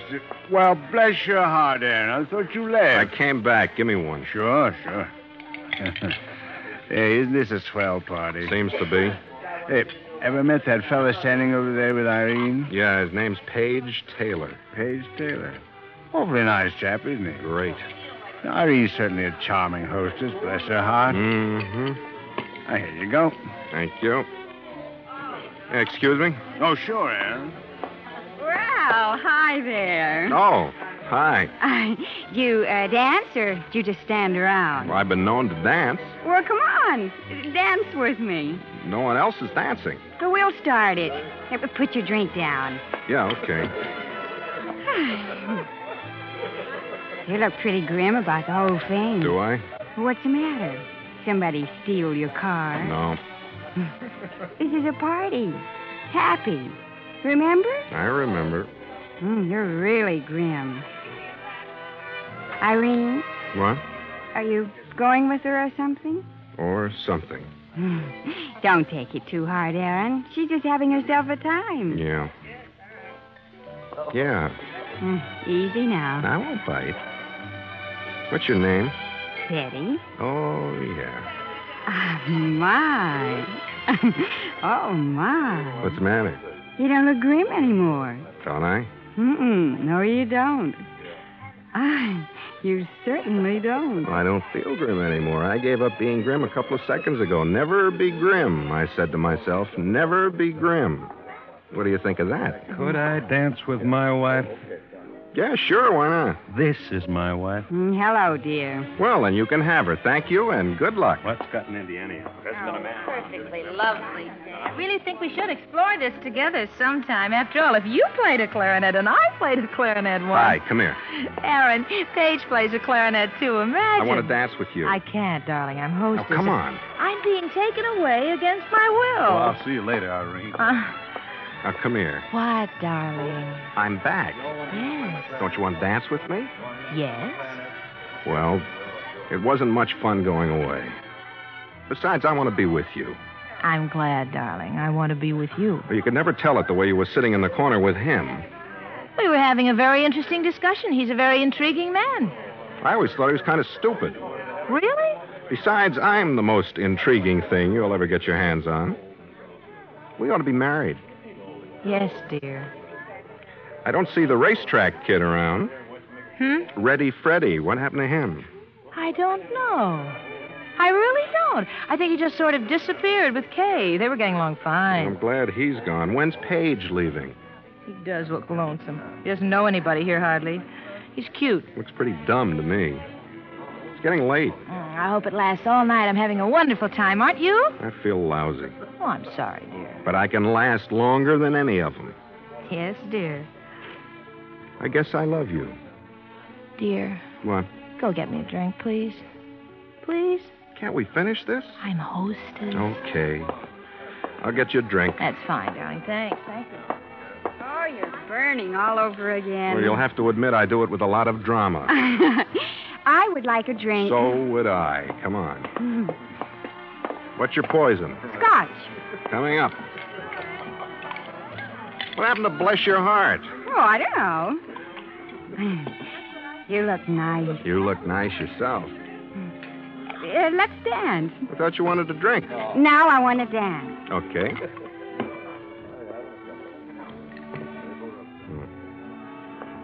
Get your hands off of my wife. Oh, no.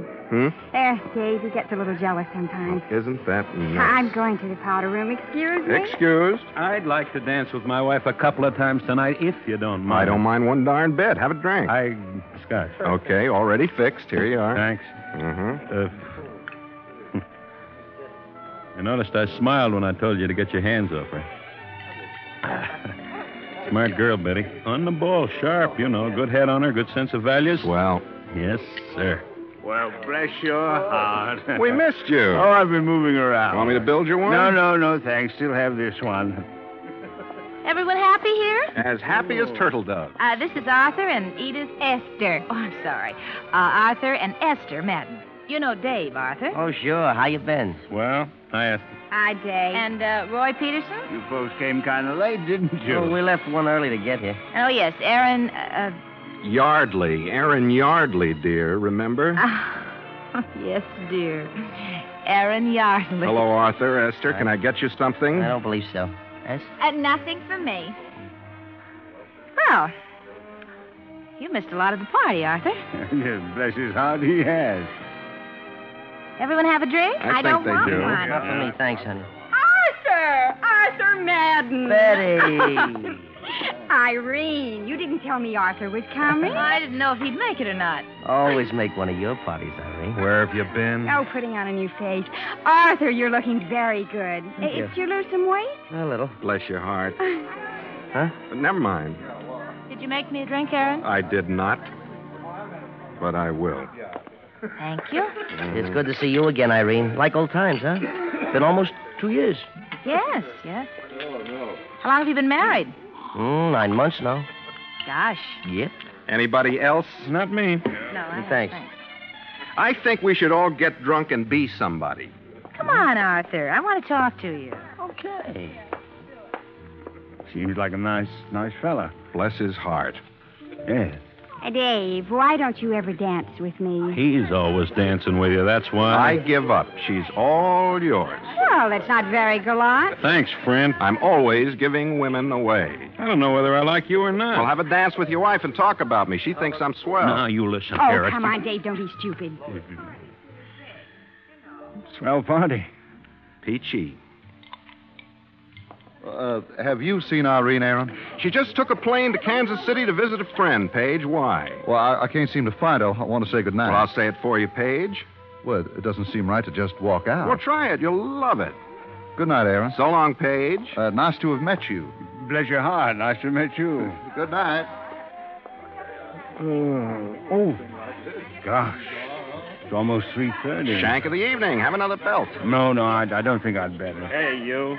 Me? Yeah. You made a crack a while back there I didn't like. What crack did I make that you didn't like, Dave? You said... Oh, come on, Dave, you're being silly. Yeah, we better get out of here. Get your coat. Now, you come with me and get yours, too. Good night, Roy. Good night, Aaron. Toodaloo. Yeah, good night, folks. Well, it wouldn't be a party if somebody didn't get mad and make a pass at somebody's wife, would it? always seems to happen. C'est la vie. Oh, yeah. Mm-hmm.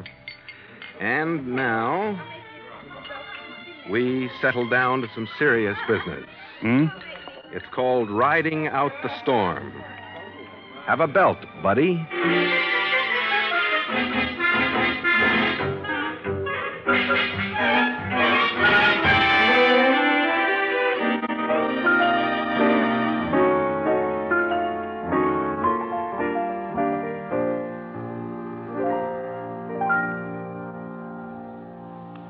Oh, that's wonderful.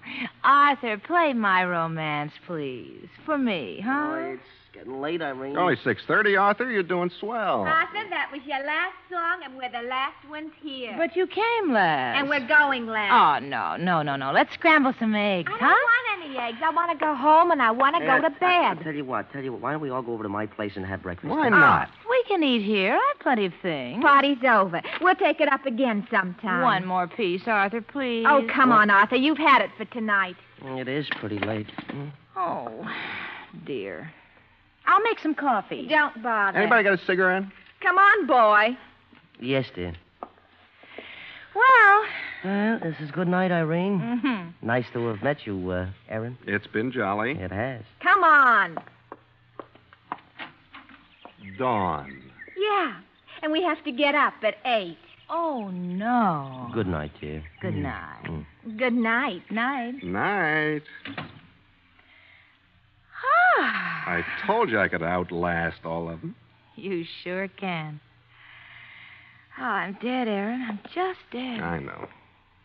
Irene, Yes, love. why'd you do it? What? Wave all of those men under my nose tonight. I just had a party, that's all. Oh. Freddie, Page, this guy used to go with New York, Arthur. Why? Oh, dear heart, let's not discuss it. I was pretty mad all night long, you know. I know, dear. You looked horribly intense and serious. You kept avoiding me. I was the hostess. Oh, look at this house. Irene,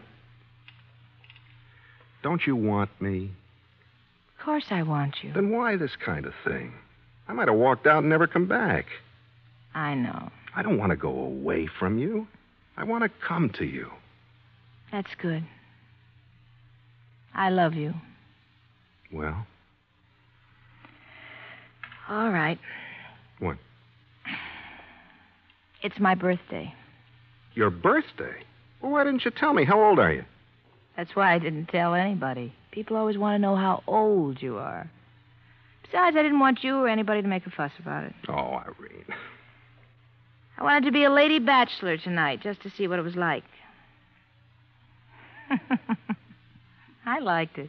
Oh. For one night. Oh? I'm awfully tired, dear. It was a terribly long party. I wish they'd all left at midnight, so I could have been with you. Hmm? There's nothing more disturbing than a warmed-over boyfriend. What about Page? He's new. Don't worry about him, love. I am so tired. So bloody tired I could die. Too much party. Yeah, I'm afraid so. I just happened to think. Hmm? I don't really like this kind of thing. Games? Mm-hmm. It's all so silly. I played along pretty well, don't you think? Magnificently, dear. So jealous and so unhappy all night long. You walked out 3 times. Twice. Why didn't you walk out when Arthur came in? You know, we had a big thing in New York a couple of years ago. Too tired. Did I make you happy walking out? Terribly, dear. Isn't that awful? Yeah, kind of. I don't understand it. You know, neither do I. I guess women have been doing this to men since the beginning of time. What? You know, making sure everybody knows they're female. Like you were tonight. Is that what I was doing? That's what you were doing. Perils of love, Aaron. Yeah. I'm convinced, dear. Are you? You're all woman. Well. And bless your heart. Come here. Hey, see what I mean? Oh, Aaron. Wasn't it a wonderful party?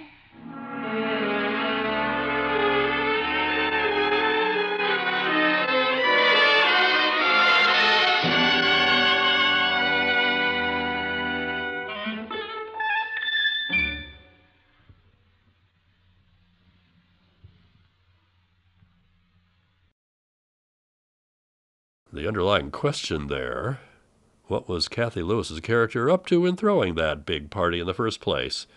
Attending were some of radio's great voices, though, including Lou Merrill of Crime Classics fame and Jay Novello, a.k.a. Captain Sam Sabaya from Rocky Jordan. Not to mention Cathy and Elliot Lewis themselves. That was on stage with The Party from February 12, 1953. Just around the corner, it's Sam Spade here on Skywave Audio Theater.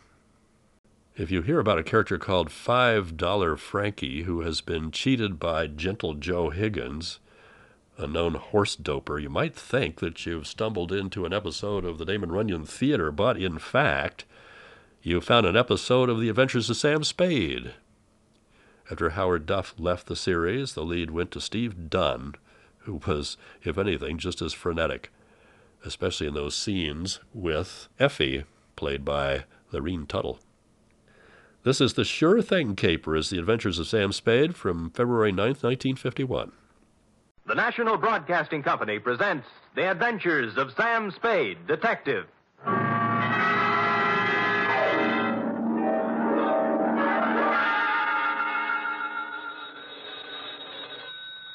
Sam Spade Detective Agency. Me, sweetheart. Sam, a man named $5 Frankie called up and said he's putting $2 in your name on a sure thing at some track or other. Well, that's nice to hear. I don't think it is at all. You know I don't approve of your gambling, Sam. Effie, you do some things I disapprove of, but do I snipe at you? Well, no, but... No buts about it. And besides, I didn't place the bet. It was placed for me. I don't care. It's the principle of the thing I don't like. Well, suppose I put it this way, Effie. That $2 bet on a sure thing was more than just a money bet. It was a gamble on the inherent goodness of the human soul. Oh, Sam, you're just trying to confuse me. I am, but I'll straighten everything out to your satisfaction, I trust, when I appear at the office with a highly stylized and rather charming saga of horse players and the world they live in. What else but the sure thing caper? For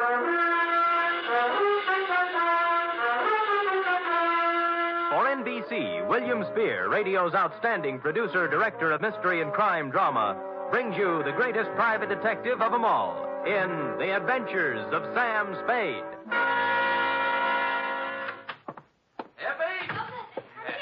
Yes, and I hope you always are at the wages I pay you. Oh, I'm glad you brought that up, Sam. When I pay them. I don't want to start an argument, but I do need some new clothes. Oh?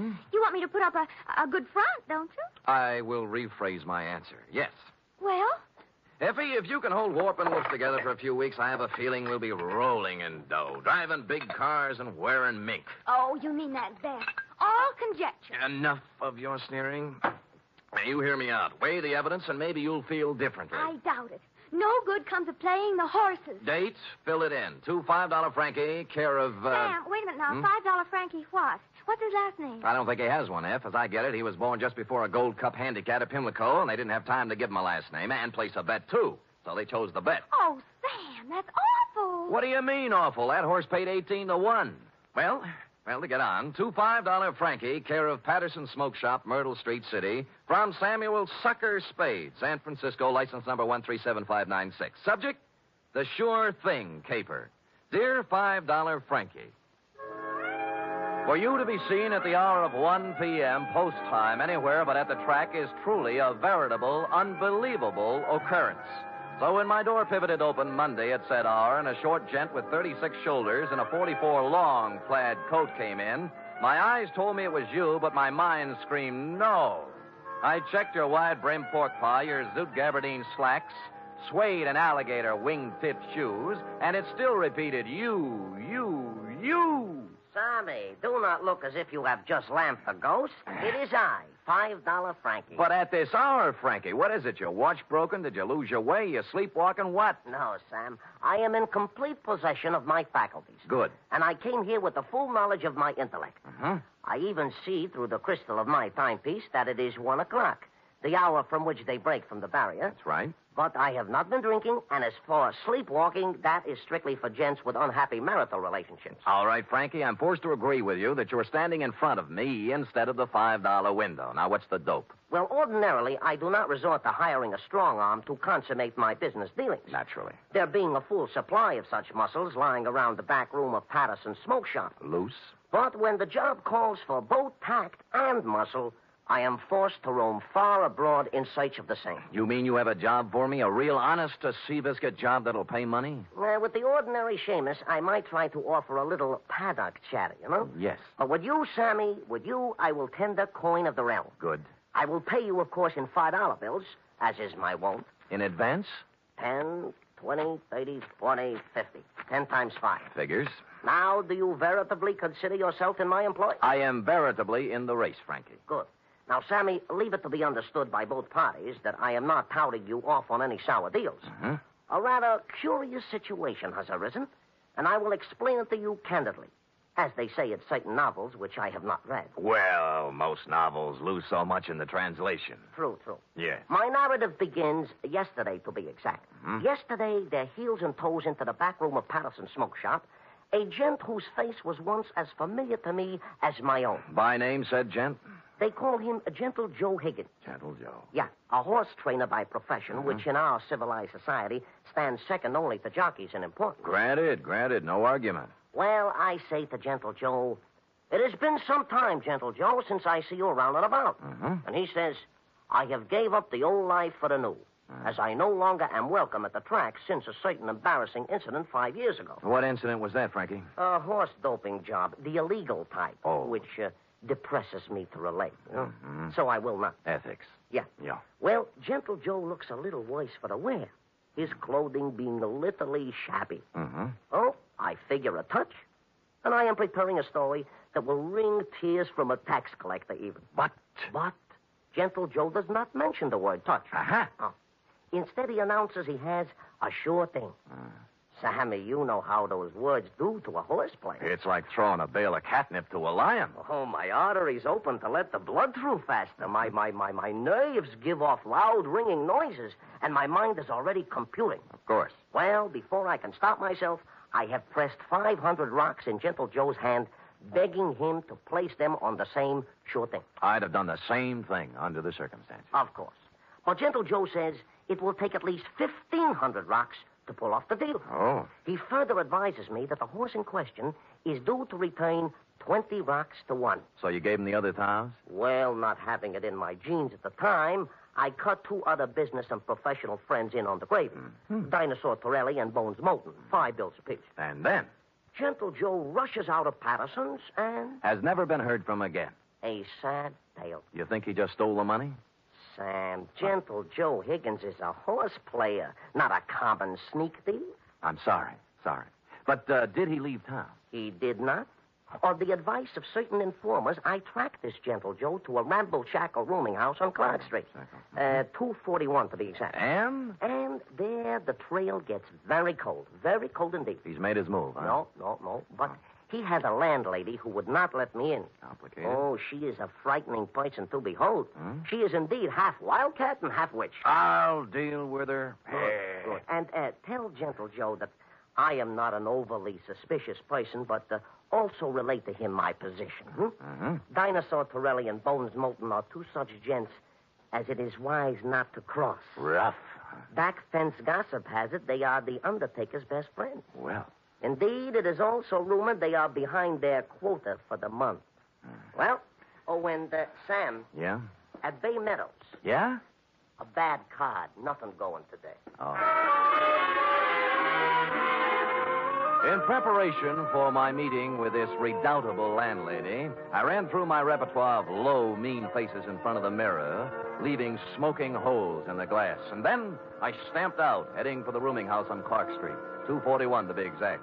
My knock was answered by, well, it was even worse than you told me. She was gumming a sen-sen. What are you standing there for? You're shaking my geraniums. Oh, no. Well, sir? Speak up, Curly. I ain't got all day. Madam, perchance do you house in this quaint colonial inn a fine old gentleman called Gentle Joe Higgins? You the Lord? No, I'm in business for myself. You see this? Oh, one thing I hate worse than the law is private detectives. Can't trust them. No, cheap, never have any money. Look. Never want to pay anything. Look. Always want something for nothing. A surly, no-good lot of pocket pickers who should all be boiled in oil and thrown in a pit full of snarling One beasts moment, of prey. madam. Madam, look at this. Ooh, Yeah. well, That's the kind of crinkling I like to hear. I thought you would. Wouldn't mind having a mattress stuffed full of that green paper. It is a pleasure, distinctly, to be able to present it to such a charming, witty, and gay woman, I guess, as yourself. Now, Come in, Bright Eyes. Yes. Now, where did you say Gentle Joe could be located? Second door to the left. Thank you kindly. Only he ain't in. Gone out somewhere, he has. Your timing, madam, and I should add Defarge, was a little sadistic. Now, give me my $5 back. You ain't heard my proposition yet. I've heard enough. Madam, you have acted in a very hateful manner. Another $5, I'll let you wait in his room. Madam, you are a Dresden doll. No matter what anybody says. Can the tatter wave your locks and let's go. Let's have a ball. Once in Gentle Joe's room, I closed the door, thus separating myself from that skid row bankhead. While I was waiting, I cased the room. Spartan. A bed, a chair, a dresser, a racing form, some worn clothes, various mementos, and pictures of his better days at the track. I was studying an old print of Equipoise when Gentle Joe turned up. Yes, she was a great stretch runner, wasn't she? Yes, indeed. 1 mile and 141 and fifth, and hardly damp at the end. Well, yes. Now, don't yes. look upset, Mr. Spade. Fanny told me that you were a detective waiting for her. Oh, she's a swell kid. Yeah, Fanny's impetuous, but a good sort, yeah. Keeps the right people out and lets the wrong ones in. Fine judge of character. No, you're generous, sir. I'm about to have a cup of tea. Will you join me? Be delighted. I'll just take the water out of the tap. It's hot enough. Well, Gentle Joe, I'm here on a rather painful mission. Now, in goes the tea. $5 Frankie thinks you caged him out of $1,500. And now for the water. And 2 tough friends of his are looking for your scalp. Yeah, there we are. Now we'll just let that steep a while, and we'll have us a pickup. Did you hear anything I said? Of course, Mr. Spade, of course. Every word. I know why you're here. Those men are worried about their money. But next time you see them, you tell them not to worry. Well, they said this sure thing of yours was going to return 20 to 1 odds. That's a lot of money. Oh, it will, all of that. Maybe even many times more. Yes, it's a sure thing. You mean the race hasn't been run off yet? Yeah, there we are now. I think the tea should be ready. Well. Mm-hmm. Now, this is yours. Thank you. And this is mine. A Darjeeling flowering pekoe. There's no finer tea. Has an almond flavor. Yes, it's peculiar to the region, especially pronounced in last year's crop. Yes. Well, shall we get back to business? Yes. Now, you tell those gentlemen that they have no need to fret about their money. It'll be returned to them many times over. Many, many times over. Well, are you feeling all right, Mr. Spade? Groggy, They'll look back on this investment with considerable pleasure and pride. I don't know what And happened. someday they'll be able to say that they, too... Stupid Sam. Nobody had to give me a saliva test to guess what happened. That nice, sweet, gentle old man had doped me right up to the ears. I tried to stand up, but my legs were like 2 wet pieces of spaghetti, and I went down. Gentle Joe went right on talking and smiling until everything was nothing. When I came to, Joe was gone, and so was my faith in horse people. Fanny had made herself scarce, too, and I stumbled alone out into the daylight for resuscitation. It took walking, coffee, whiskey, and a bowl of raspberries to bring me around. I eventually found a safe haven in my own office. Sam Spade, Detective Agency. Mr. Hangover speaking. Mr. Spade, this is Gentle Joe. What? Listen, you... Yeah, I know how upset you must be over my little deception. Deception? It was all to a good purpose, Mr. Spade. You see, I had to get out of there in a hurry with the minimum of discussion. I seem to remember you were hustled out of the racing game for doping a few 3-year-olds. Well, that's what some people in official circles felt. But, Mr. Spade, I want to apologize to you and tell you that I will be able to explain everything to your satisfaction. No. What's the matter? Help! Get away! Hello! Hello! Hello! Hello! Somebody put the phone back on the hook, so I hung up and dialed a friend at the telephone exchange. She quickly traced the number. The call came from the Sunset Stables out near Bay Meadows. I dialed back, but nobody answered, so I beat it out there. It was dark, and the only person I could rouse was a young stable boy. Yeah, what do you want? My name's Spade. A guy named Gentle Joe was calling me from here, and something happened to him. Gentle Joe Higgins? That's what I said. Oh, I haven't seen him in 2 or 3 years. Now, look, don't give me that. He called from here. Now, where is he? Oh, look, beat it, will you, before I scream for the cops? All right, I'll look myself. Oh, I say you can't. Now, no.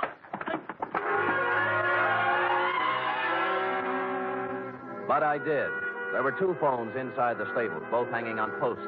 The second one had the number the phone company had given me, and although someone had tried to cover it up with sawdust, on the floor, under the phone, were 3 tea bags, and somebody had done a lot of bleeding. Looked like Gentle Joe's parlay had run out.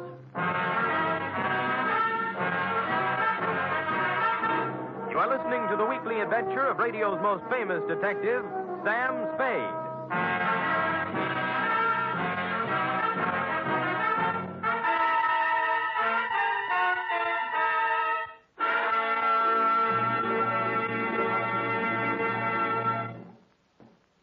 3 chimes mean good times on NBC. There's music and mystery on NBC every Saturday night. For music tomorrow, your hit parade brings you the top tunes in the land as selected by you and presented by Raymond Scott's Orchestra, Snooky Lanston, and Eileen Wilson. For mystery tomorrow, Herbert Marshall stars as the man called X. In all the strange and far-off places of the world, wherever there is intrigue, danger, and romance, there you will find the man called X. Hear him tomorrow night.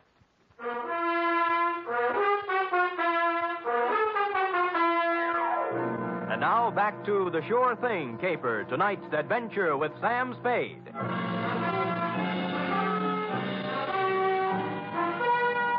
I collared the stable boy and questioned him about the blood under the phone and about what could have happened to Gentle Joe Higgins. Nothing. Just wouldn't talk, and he was too small to beat up. So I went looking for the stable manager. He lived in a small white house behind the exercise ring. He wasn't too happy at being awakened, but when I explained things, he came down to the stable with me. I can't understand it, Mr. Spade. Gentle Joe Higgins hasn't been around here for at least 2 years. That's what the boy told me. You see, for doping a horse once, he can't come near a track or a stable.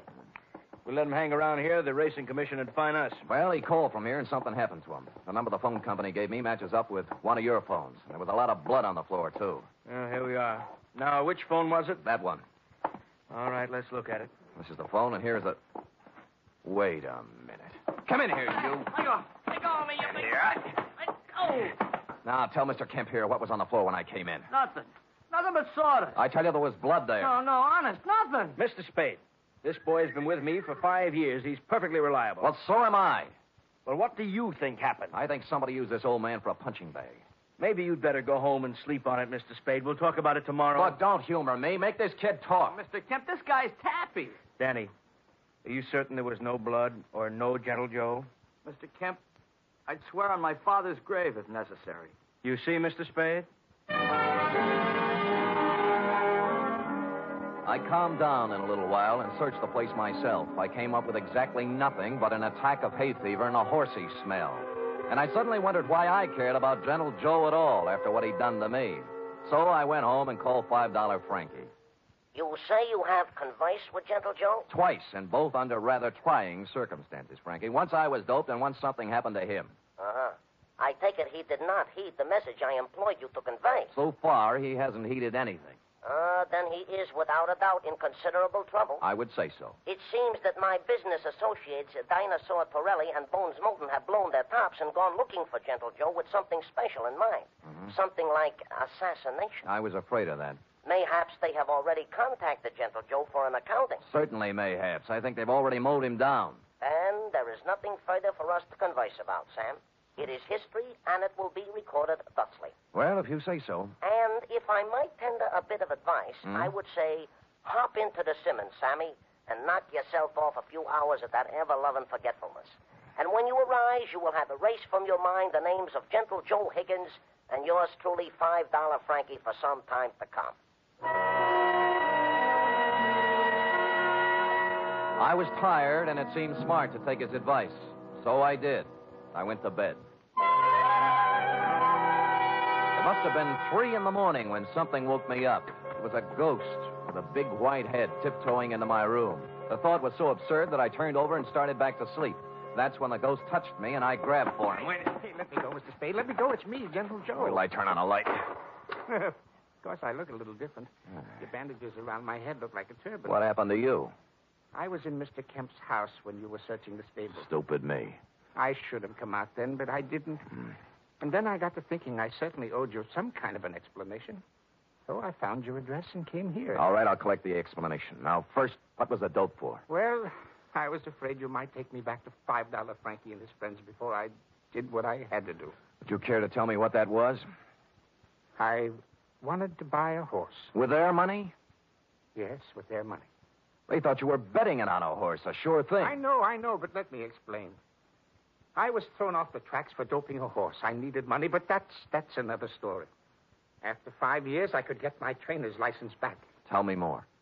Do you know what it is to love horse flesh and not be able to go near it for 5 years? No, the bangtail bug never got me. You can't con guys like Frankie and his thugs out of some money to buy a horse whenever you want one. There's more to the story. The horse I doped didn't get into the race.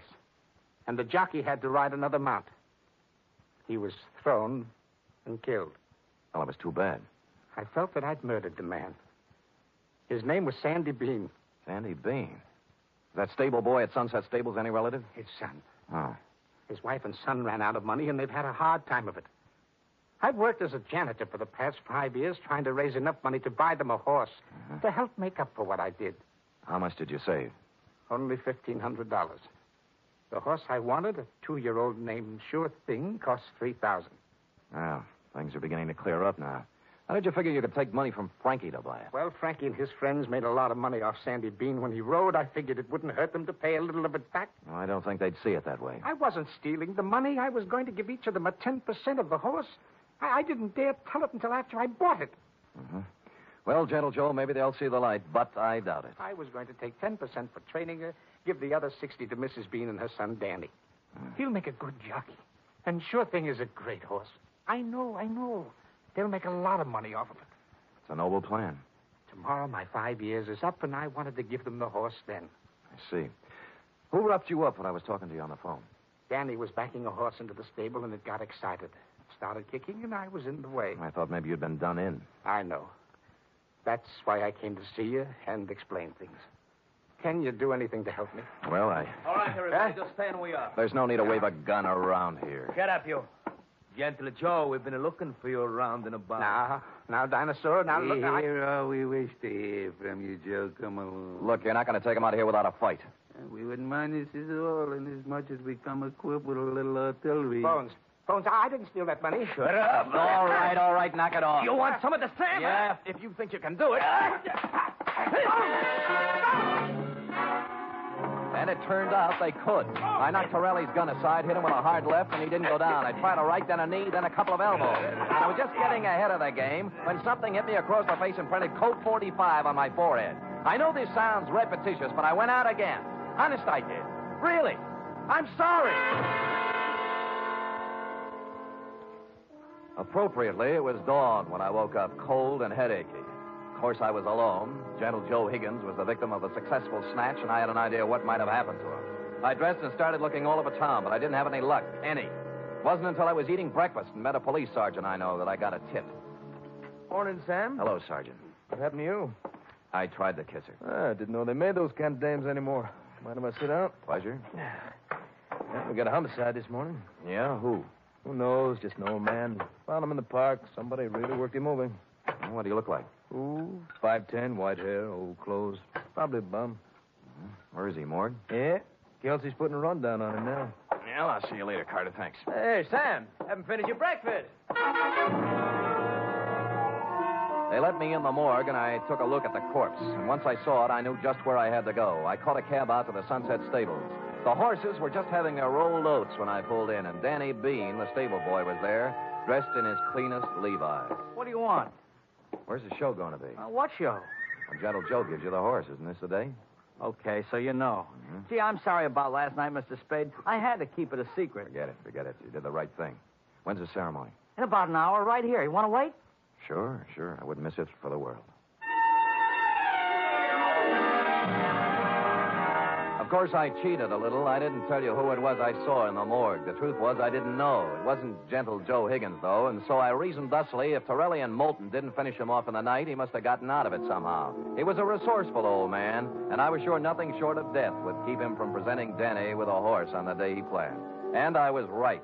An hour later, he came walking in leading the prettiest chestnut mare I'd ever seen. There was a smile 2 feet wide on his face, and behind him, carrying blankets, a saddle, and riding colors, were who else? $5 Frankie, Dinosaur Torelli, and Bones Moulton. Well, Mr. Spade, this is a surprise. That was a pleasant one. Yeah, this is sure thing. Oh, isn't she a beauty? She is indeed. How'd you do it, Gentle Joe? Well, Mr. Spade, I just invited them over to my place to have a cup of tea. You get it? Yeah. While we was half out, he explained the whole thing to us. Sounds like a good deal to me. We can win both ways, on the track and at the window. Oh, look at the life of that horse. Just waiting to cross the finish line. Sammy boy, this is indeed a signal occasion, huh? This is the first time I have ever been this close to a horse, and me being a horse player. Well, have you talked to her yet? Why, sure. I am already talking to Sure Thing and explained to her our financial position. Oh. She has assured me she will romp home first more times than not. Well, gentlemen, shall we do what we came here to do? Sure, leave us make the presentation. Come on, let's get into business. Give the animal to the kid already, I agree. Danny? Yes, Mr. Higgins? Danny, the four of us are giving you this horse, Sure Thing, in memory of your father, the late, great Sandy Bean. Thank you. Thank you, sir. She's a beauty, isn't she? I feel like I was just born. Ride her well, son. Ride her well.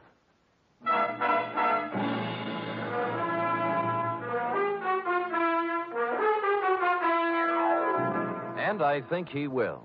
Period. End of report. Oh, Sam,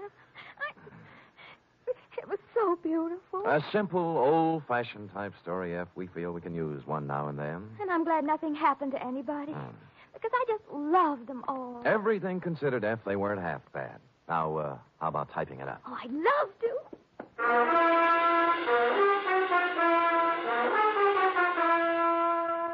Three chimes mean good times on NBC. There's music and fun in the air tomorrow evening, styled to suit your Saturday night of merriment. Dennis Day brings you songs and comedy in his charming, boyish manner, and then Judy Canova gets together with her frolicsome friends for Mountain Melody and Mayhem, followed by Grand Ole Opry with singing MC Red Foley and his gang. It's a Saturday night of fun designed for you.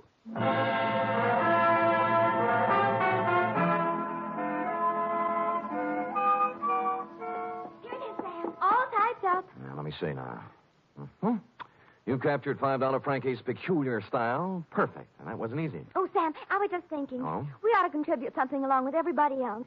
To that horse, you know, that Sure Thing. I probably will, Effie. A few dollars here, a few there, whenever it's running. Oh, I didn't mean betting. Oh. What I meant is, for example, it's going to need a lot of hay, isn't it? Bales and bales. Well, my cousin Frisbee cuts our lawn. I'll have him save the grass and send it to the stable. Effie, you are a noble creature, but I think Sure Thing can get along without your little lawn. Well, I've seen horses wearing stockings. Couldn't I knit a pair? Two pair. But, F, let's not lose our heads. $5 Frankie and his pals will take good care of Sure Thing. How about worrying about taking care of me? All right, Sam. Yes. Could you use some grass or some socks? Effie, knock off this horse talk, will you? We're almost at the wire now. People are just champing at the bit for the payoff. All right, Sam. Let's finish neck and neck, huh? Why not? Come here, Sure Thing. Night, Sam. Good night, sweetheart.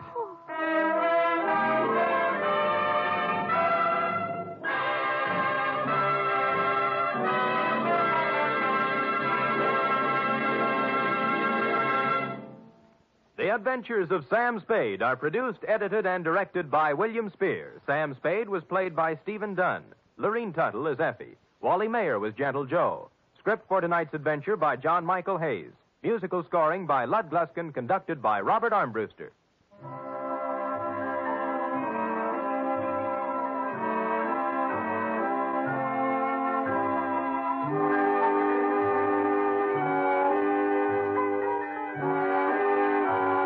Join us again next week, same time, for another adventure with Sam Spade. The fight against heart disease, the greatest killer in America, goes on with increased intensity. But doctors cannot wage this battle alone. They need your help for the eventual control of heart disease through research, education, and community heart programs. Give now to fight heart disease. Send your contribution to HEART, H-E-A-R-T, in care of your nearest post office. Join the magnificent Montague. Then it's Duffy's Tavern on NBC. How about that? Were you counting? Nobody got shot or otherwise liquidated. That was Steve Dunn as Sam Spade in The Sure Thing caper from February 9th, 1951. After his couple of seasons as Spade, Steve Dunn worked in a smattering of radio and TV series, most famously probably as the host of TV's Truth or Consequences. What are the consequences of an impulsive act against nature? Very dire, as it turns out, and also very strange, as we'll hear next, in The Weird Circle. In 1798, English readers entered a new dimension via a little book called Lyrical Ballads. It included writings by two 20-something poets named William Wordsworth and Samuel Taylor Coleridge. The book was full of mystery and magic, exploration, extreme emotions, exotic places, ghost stories, and a sense of the connectedness of all life, all of those hallmarks of romantic literature to come. Well, one of those lyrical ballads was a fantastic tale of a voyage doomed by a single senseless act. Doomed in a big way. Using some of the language of the original poem, The Weird Circle brought it to radio. From February 11th, 1945, this is Ancient Mariner.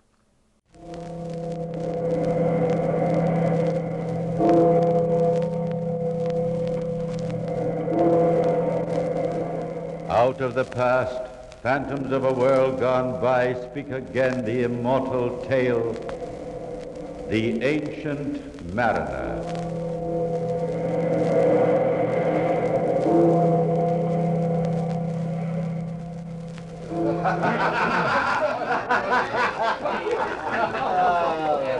Nicholas! Come on, Nicholas!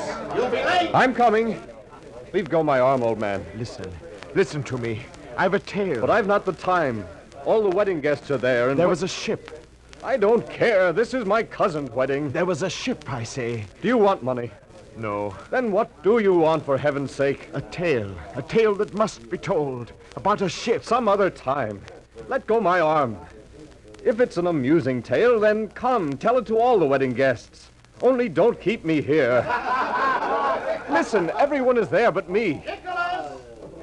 And they're calling me. There was a ship, stranger, that sailed the seas. Take your hand off me. Leave me. A ship that wives and sweethearts cheered as it left the pier. Listen, stranger. There was a ship put out to sea, and I must tell its tale. The crew sang, the sails swelled, foam uncurled below our keel. Listen. There was a ship cursed by a man, cursed by none but me. I do not like your eyes, old man. Yes, cursed by none but me. They gleam like a madman's eyes. Cursed so that all the crew died, yet rose and walked like living men, and sailed the lonely sea. That died? And what do you mean? Who trod the deck and reefed in sails, who took the helm and walked the bridge. Yet they were dead as dead could be. Who are you? Who are you, old man? Jonathan, am I? Listen, tomorrow you shall wake a wiser man. Listen. Nicholas! We left the pier in a shining day. The tide was with us. Gulls rode the sparkling air, and we sailed out as gallant as a minstrel ship upon an emerald sea. Day after day our ship sailed on, and the sun rose up calm and warm, and in the evening sunk down into a crimson sea. Day after day, placid and mild, the weather stayed. But soon, from out the south, wind and tempest tore the sea, trapping our ship with giant blasts. Mountainous waves lashed at our decks. The timbers shuddered, and like wreckage we were driven north, like matchwood in the sea. And when we stopped, it was because ice had locked us in, because around us, white and cold, there lay a frozen sea. And day after day the sun rose up, hung in the sky, pale and chill, and then at night dropped in a ghastly sea. Day after day the sun rose up, the heatless sun that could not set us free. And it was here the curse began, the curse that sprang from me. On a chill dawn, when the ice shone like polished bone, and the sun hung fixed and blind, On a dawn when in the frozen silence of the air I heard the ship's bell tinkle and the mate, Mr. Springer, calling me. Jonathan! Jonathan! Coming, Mr. Springer. You'd better not run. Those decks are slippery. It's all right, sir. Take the bridge watch, Jonathan. Larson's down with frostbite. Aye, sir. Although what else besides ice you're expected to see is beyond me. Perhaps a bit of meat, Mr. Springer. A bear. He'd be a fool to be caught in this waste. Will we ever get away from this ice? Fresh meat would be a godsend. Aye, so would freedom. Do you realize, Jonathan, it's spring in Massachusetts now? You could walk about without mittens, and you could sit in the sun. Curse the wind that brought us here to be trapped like a fly in a block of ice. My brother's son, young Samuel, the one who's with us. He's Massachusetts born, too, Mr. Springer. Well, then there are two fools who left home for this. Masthead, ahoy! Aye, aye, sir. What do you see? Ice, sir. Nothing but ice. He could climb 3 times the height of the mast and still see only ice. Oh, and this wind. My bones clatter in it. Who's that standing aft at the rail, Jonathan? Huh? Don't they feel the cold? That's young Samuel, my brother's son I was speaking of. And Benson, the carpenter. Then Samuel's getting a sermon, I'll warrant. The carpenter thumps a good pulpit. He is Bridge without... ahoy! Bridge ahoy! The masthead watch, sir. By the deeps, does he see something? Bridge ahoy! Ahoy! What do you see? Something flying! Flying? Where away? Off starboard! Do you see anything, Jonathan? Off starboard? Something that flies? No, Yes! There! Mr. Springer, there! What? Well, what do you know? A bird! A bird in this waste! An albatross! Look at the spread of his wings! Aye, look at them. And for a moment I was hoping it was an angel. I see the carpenters passed the word along to the crew. The bird will have an unexpected welcoming committee. It's an albatross, Mr. Springer. I see it, Samuel. It's a sign, Mr. Springer. It's a sign. Eh? What is it, Carpenter? A sign! Out of the waste and the nothingness, God sent us a sign. Carpenter, this is no pulpit. I tell you, he has not forsaken us. Men, it's a sign. Now, Carpenter, you know I'm a believer myself. But it's an albatross, not a sign. Believe me, it is. Good heavens! Bridge ahoy! Bridge ahoy! The ice is breaking! The ice is breaking up! I told you, it was a sign. Aye, and it was true. The ice split wide. Great slabs of it reared up and with a grinding crash toppled and fell in 1,000 fragments. The frozen sea shattered. And there below, at last, gleamed the sea. And a wind sprang up and caught and swelled our sails, and the ship that had been locked and trapped, rode free. And all the time about the ship, the albatross winged and soared, filling the air with gladsome cries, like a bringer of glad tidings that soared and sang. Day after day, the wind came up, and the ship plunged on until once more we rode in warmer seas, and the bird was with us all the time. Aye, it was a sign I could not read, except that it was flesh and blood, and it was near to me. Uncle Jonathan, don't you hear me? Huh? Oh, Samuel. I've been calling you from aft. I didn't hear. I know. You've been standing here by the rail, just staring out at the sea. And at the bird. The albatross? It is a beautiful sight. Aye. Look the way it flies, so graceful and easy. Like an angel. It was a sign, Uncle. Just like the carpenter said. But didn't the ice crack when it came? I know the ice cracked. I don't know about a sign. And the bird itself, it's so different. What do you mean? It's not afraid of men. It's more like a friend. I know because I fed it. You fed it? Yes. It comes down at noon on the forward hatch, and I've been feeding it by hand. It comes down? Aye. It's almost noon now, Uncle. Wait and see, and... Where are you going? Below. But don't you want to see... I'm going below. Oh, stranger, listen. Listen, all I wanted was what others had done, for which others had not been damned. I went below to get my gun. When I came back on deck, the wind had risen. And for a moment, I watched the glinting sun and the pure blue sky. And then I saw the bird. The great bird turning, circling slowly in the floorless air.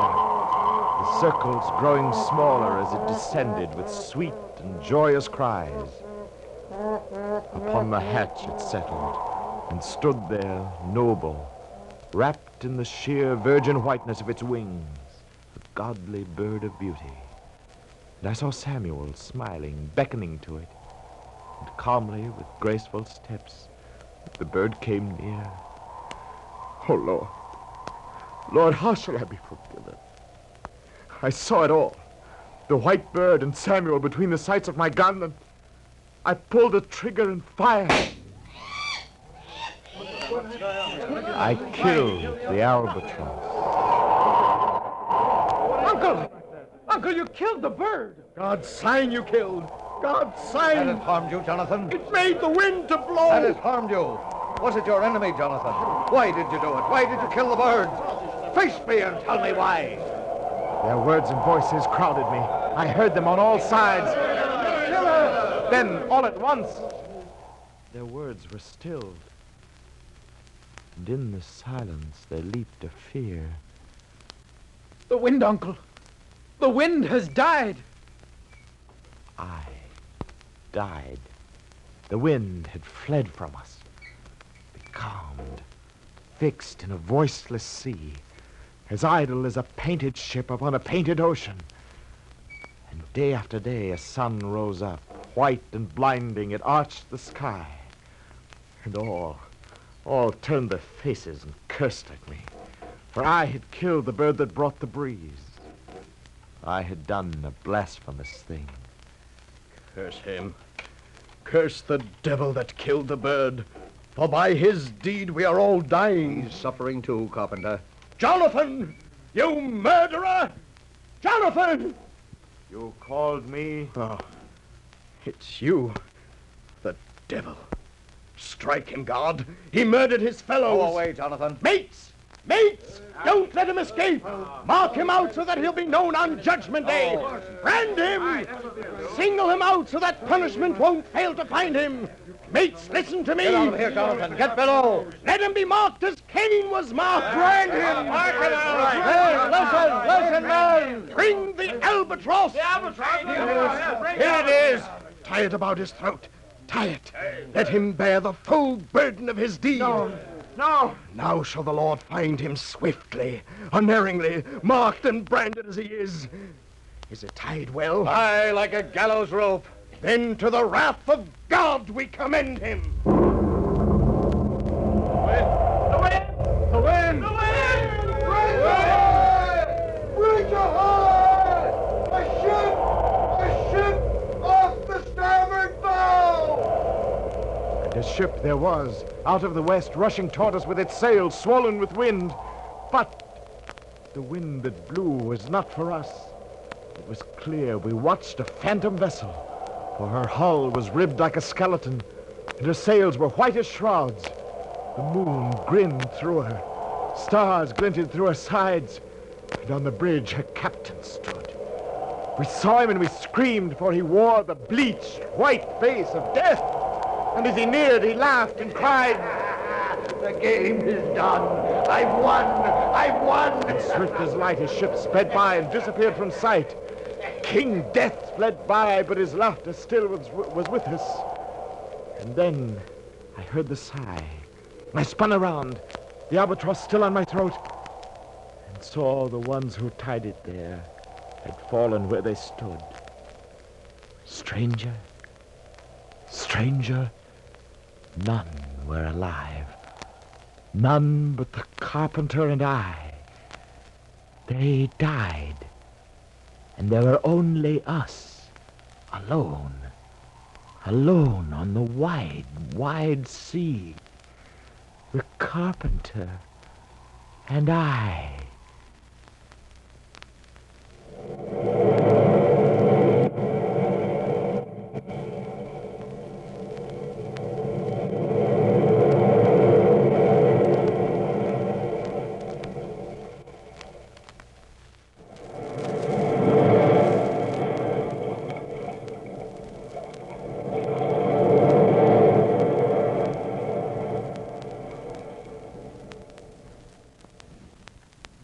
Why were we two still left alive?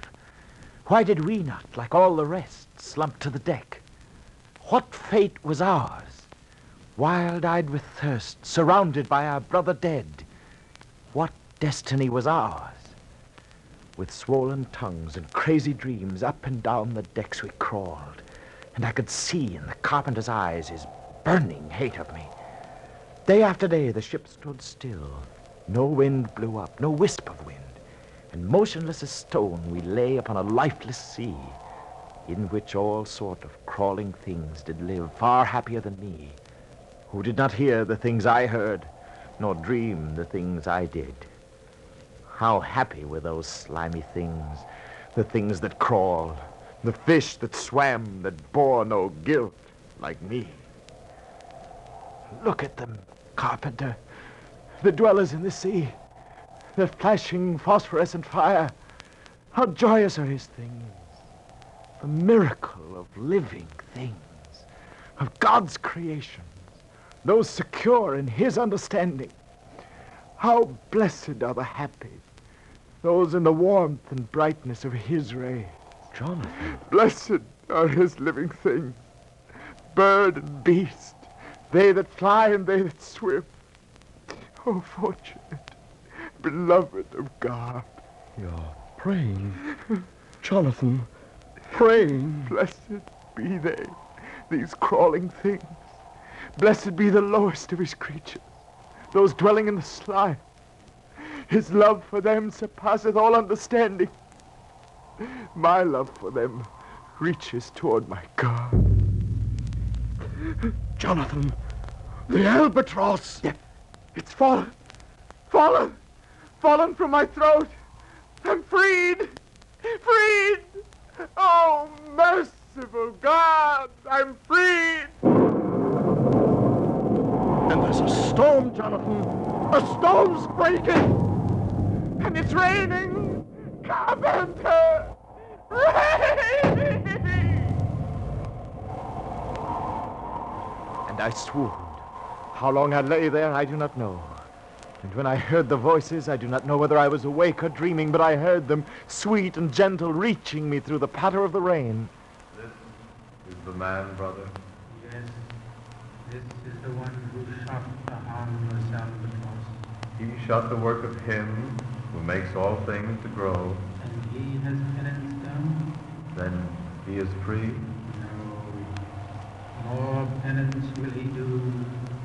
From dawn till night, from day to day, penance will he do. And I awoke, my body wet with rain, and lo, the sails were filled with breeze and wind, and swift and sure the ship raced on. I saw the carpenter standing near. I did not notice what he saw. I only blessed the rain and wind. What is it, carpenter? You're staring. Is something wrong? Listen. Listen. Carpenter! The bell. The ship's bell. Who's ringing it, Carpenter? Who's ringing it? The dead, Jonathan. The dead are ringing the bell. And then I looked and screamed, for there on the bridge walked Mr. Springer, the mate, and at the helm stood Larson. And both stared with a corpse's stare at the ocean they could not see. But they were dead, dead, and yet they sailed the sea. And it was then I heard the whisper. And I saw a phantom crew. The moon whitened their faces as white as snow, and their dead limbs were moving, hauling on rope, climbing the shrouds. Our ship was sailed by a dead men crew. It can't be! It can't! They're dead. Dead as a 10-day dweller in a tomb. But they walk! They work! They rose like Lazarus. With a last lightning crash, they rose, silent as shadows, and took their places. It's judgment! Judgment day! Yes, Samuel, my brother's son. Samuel! Samuel! It's I, Jonathan, your uncle. Speak to me. Mr. Springer! Larson! Samuel! It's I, Jonathan. Say you forgive me.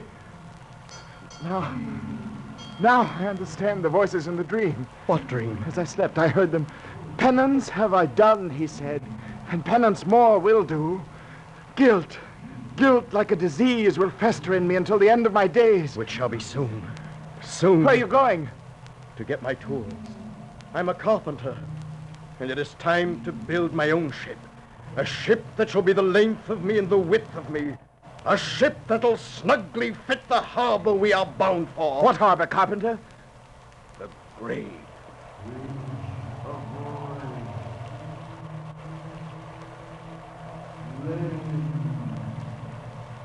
Did you hear, carpenter? Land! Land!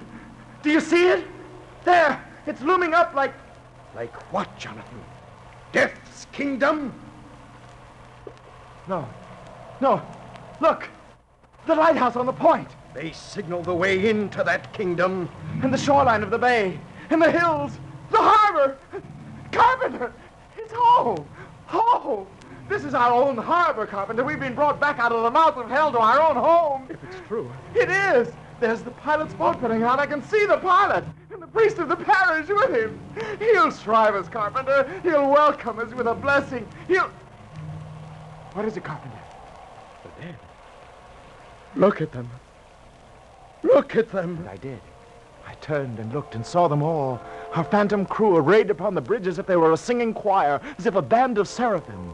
For above each one there glowed a light, a holy light, as if seraphim they were. And the light was pure, mild with grace, and each one had his head upraised as if to praise his God. Hymns I did not hear, yet I was filled with peace as if hymns they'd really sung. Oh, wedding guest, it was a vision of joy. But it was then the sound rumbled across the bay. It's judgment! Judgment! Jonathan! And then it was as if the universe was shattered by the sound, the heavens burst with sound, and the ship sunk down like lead. How long I was flung about in the sea, how long I swam, I do not know. I knew death was swimming at my side. And when my strength was done, as down I sank, I felt a hand seize mine. It pulled me up, it grasped me tight, and I saw the carpenter. His eyes were glowing with a passionate light, as if another vision he'd seen. He smiled, and it was like our Lord's smile. For a moment he held me in his arms, and then he spoke, and his voice was deep and strong. This is what I was saved for, Jonathan. Now I know I have already drowned, but I am sent back to give you back to the living world, to tell your tale to living men. For God loves all things, great and small. He loves both man and bird and beast. And with strong and powerful strokes, he drew me toward the pilot's boat. A sourceless light lit up our way, and his face glowed in the fire. And when we reached the boat, he lifted me and pushed me in. I saw the pilot's look go white with fear, and the Reverend seize his cross. And as I lay there, the carpenter flung up his arms and cried, "It's done! It's done!" And then he sunk down into the sea, and I was saved, though still upon the sea. Father, good Father, shrive me. Shrive you? Of what? A sin, Father. I've sinned as no man ever before. Shrive me my woe. Before I touch the shore, I must be cleansed before I touch the shore. The devil pleads with you, Father. Oh, give me forgiveness by a mortal man. My soul hungers for their gentle words. Give evidence that, like the lowest thing, I too am loved. Shrive me, Father. Shrive me. What kind of sin was done? Listen, Father. Listen. And there, but 100 yards from shore, I told my tale, and I was eased of my woe. And when I was through, the good Reverend blessed me, and I wept to hear the gentle forgiveness of a mortal man. Oh, wedding guest, when I touched the shore, love for all things, great and small, burned in my soul. For all God's works, no matter where or how they dwell.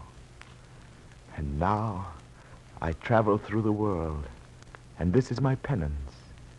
When I see the face, I know the man who must hear my tale. To him my tale I teach. I see the wedding guests burst from the hall. I hear them calling you. Farewell. Farewell. And yet before I go, listen. This I've learned in the agony of my woe. He prayeth best who loveth best all things the Lord has made. Happiest and near to God is he who cherisheth his works. Farewell. Farewell. May God be at your side. Nicholas! Nicholas! They're calling you. I hear. But let me walk part of the way with you. For a while, let me walk at your side.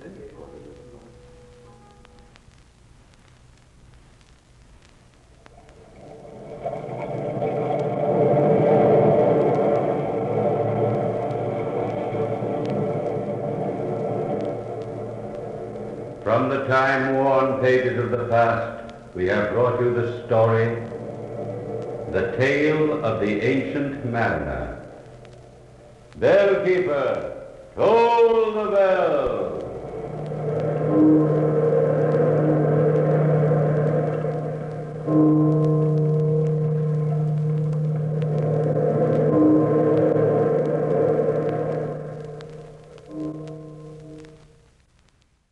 If it sometimes seemed overwrought, it was no more overwrought than the original lyrical ballad by Samuel Taylor Coleridge. That was Ancient Mariner, the weird circle from February 11th, 1945, inspired by the poem The Rime of the Ancient Mariner by Coleridge. A ghost story, a sea story, and a cautionary tale about the connectedness of all living things. Quite a lot to bundle into a half an hour of the weird circle. We're off to a lost colony now via X-1 here on Skywave Audio Theater. Robert Sheckley was one of the best-known science fiction writers from the 1950s into the early 21st century. He was a very prolific writer of nonfiction as well as fiction, and his humor comes through in a short story about a long-lost Earth colony trying to realign with the mother culture. It's called Skulking Permit, and here it is from X-1 of February 15th, 1956. In just a moment, X-1. But first, how does one man get himself into so many impossible situations? Well, this is a question you'll probably ask yourself tomorrow night when you follow another hilarious misadventure of Throckmorton P. Gildersleeve. Yes, Gildy's eye for the ladies and his impulsive temperament managed to entangle him in a web of riotous circumstances. Be sure to join the romantic water commissioner, his neighbors, Judge Hooker, Mr. Peavy, and all the loyal Gildersleeve household as they romp through another episode of The Great Gildersleeve tomorrow night. And now stay tuned for X-1 on NBC. X-1 salutes our Philadelphia station. Its new call letters, WRCV.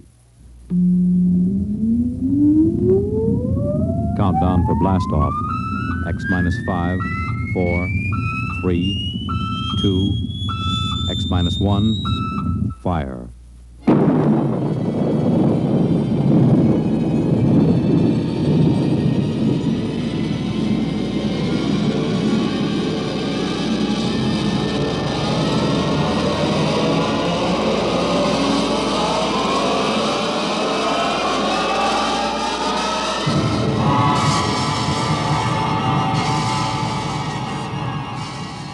From the far horizons of the unknown come transcribed tales of new dimensions in time and space. These are stories of the future, adventures in which you'll live in a million, could be years, on 1,000 maybe worlds. The National Broadcasting Company, in cooperation with Galaxy Science Fiction Magazine, presents X-1.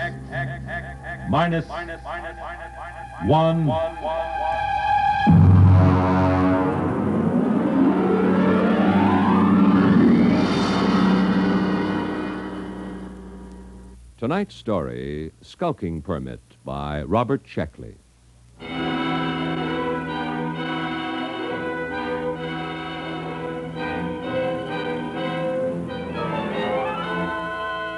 August 16th, year 2204.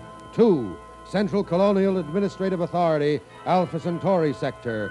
From Colonial Contact Inspector 37. Subject, Planet New Delaware. Following the procedure outlined in manual for contact with lost colonies, open communication by interstellar radio with New Delaware. This is the first contact established in 200 years. And proceeding on overdrive for personal investigation, situation on New Delaware appears unconventional, to say the least. Hi there. Hi, Billy. Hi, Tom. Got no time for talking this morning. Got to get this sign up. It's a real pretty sign. No aliens allowed within city limits. What's an alien? Beats me. The mayor told me to put it up. He says to me, Billy Painter, you're chief of police, so I want you to paint me a big sign and set it right in front of the town hall. Aliens. Aliens. Oh, it's a real pretty word. Billy Painter, I thought I told you. Take it easy, Mayor. I put the sign up. It's not that, it's the church. I painted it just like you told me. I know, but you painted it wrong. I painted that church with a nice bright red. What's wrong with that? I looked it up. It's the little red schoolhouse, not church house. Churches are supposed to be white. Can't keep track of them all. Schoolhouse, church house, jail, post office. Got along fine enough in New Delaware for 200 years without them. I know, but we need them now, and we haven't got much time. Where are the carpenter boys? I saw Sam and Marv over at Ed Beer's Tavern. Well, Billy, you go down there and tell them that they've got to build us a little schoolhouse, and you paint it red. It's very important. Mayor, when do I get a police chief badge? I read that a police chief always gets a badge. Make yourself one. Now go on. All right, then. Oh, it sure is hot here. I don't know why the inspector couldn't have come in winter. Oh, Tom Fisher. Yeah? Tom, I've got a job for you, a very important job. Well, now, look, Mayor, I'm on vacation. Fish won't be back in these waters No vacation, not now. He's due any day. Tom, how would you like to be a criminal? I don't know. What's a criminal? Well, come over to my house and I'll explain. I've got to appoint a criminal, and it looks to me like you're it.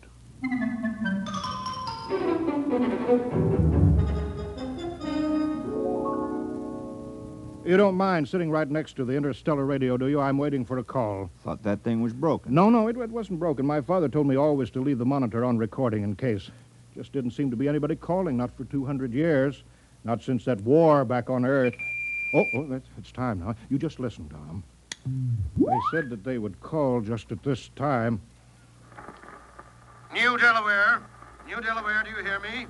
New Delaware, come in immediately. Yes, we hear you. He's very touchy. This is Colonial Inspector 37.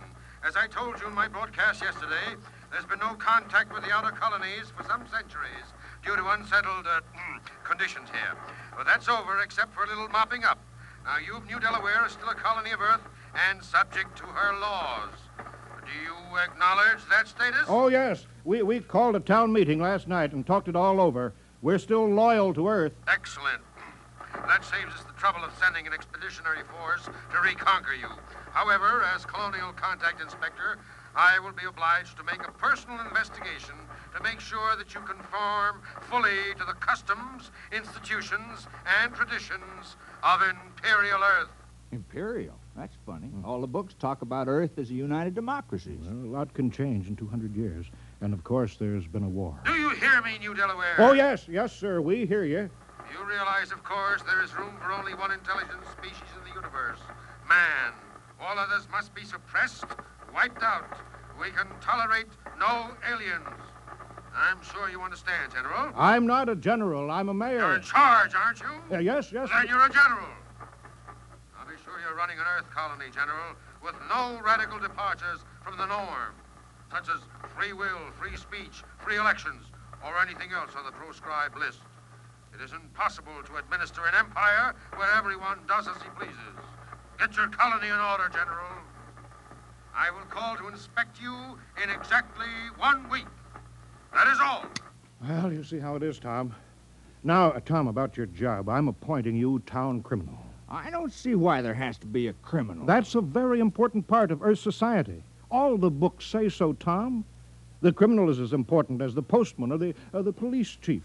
He works against society. If you don't have people working against society, how can you have people working for it? How can there be any more important job? Well, I don't want to do it. Now, be reasonable, Tom. Put yourself in my position. This inspector comes and he meets Billy Painter, our police chief. He asks to see the jail. Then he says, no prisoners? How can I hold my head up and tell him that we don't have any crime? No crime, he'll say. But Earth colonies always have crime. Don't you see that, Tom? Right there, the whole thing falls through. He'll see that we're not truly Earth-like. We're faking it. We're aliens.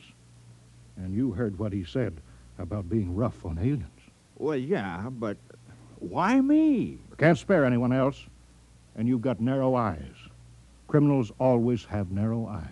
Well, they aren't that narrow. Tom, please, we're all doing our part. You want to help now, don't you? Oh, I suppose so. Fine. You're our criminal. Here, I've got this paper all made out for you, just to make it legal. Skulking permit. Know all men by these presents that Tom Fisher is a duly authorized thief and murderer.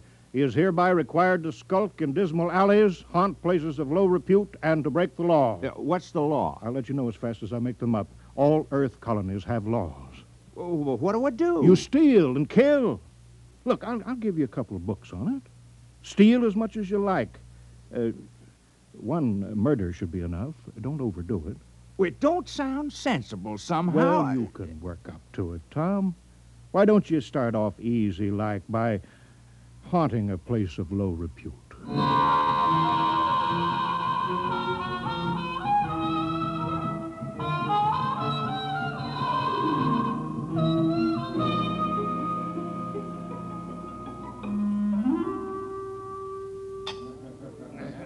Hello, Tom. I hear you're our official criminal now. That's right. I have a beer. How's it going? Well, I've been studying. I can't put my finger on it yet. Hey, did you get the weapons Mary Carpenter sent over? Yeah, a hatchet, a spear, 2 knives, and a blackjack. Uh-huh. I stuck myself with a spear, Ed. The whole thing ain't sensible to me. I can't figure out what's the purpose of crime. What do people get out of it? Here's the beer. I tried a new route this time. Tell me how you like it. Very dry. Less filling. How come you ain't out thieving now, Tom? Oh, I'm planning. My permit says I have to haunt places of low repute, and that's why I'm here. Well, this ain't no place of low repute. You serve the worst meals in town. I know. My wife can't cook. But there's a real friendly atmosphere here. The folks like it, Tom. It's all changed, Ed. I'm making this tavern my headquarters. It's now a criminal lair. Try to keep a nice place, and a lot of thanks you get.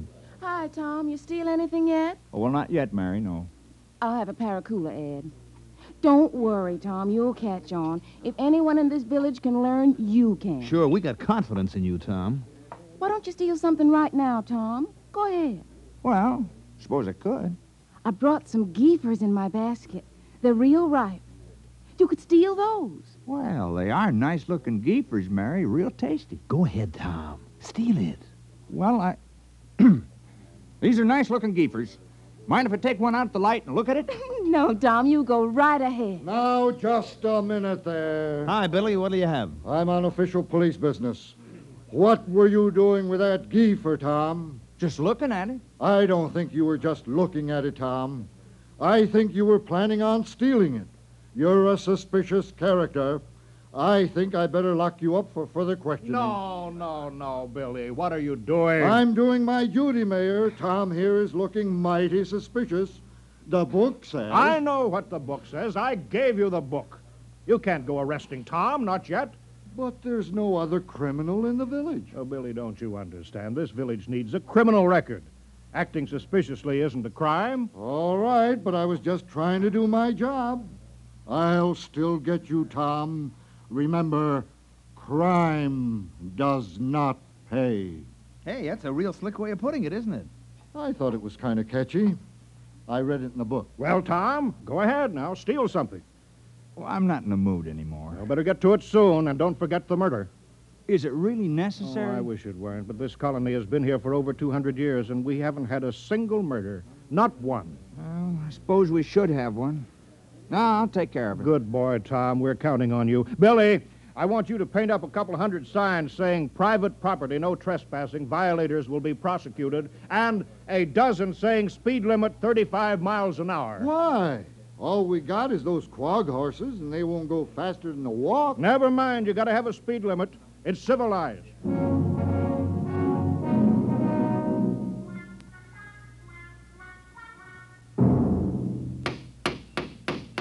Well, that's the last of the signs, Billy. You might as well get some sleep.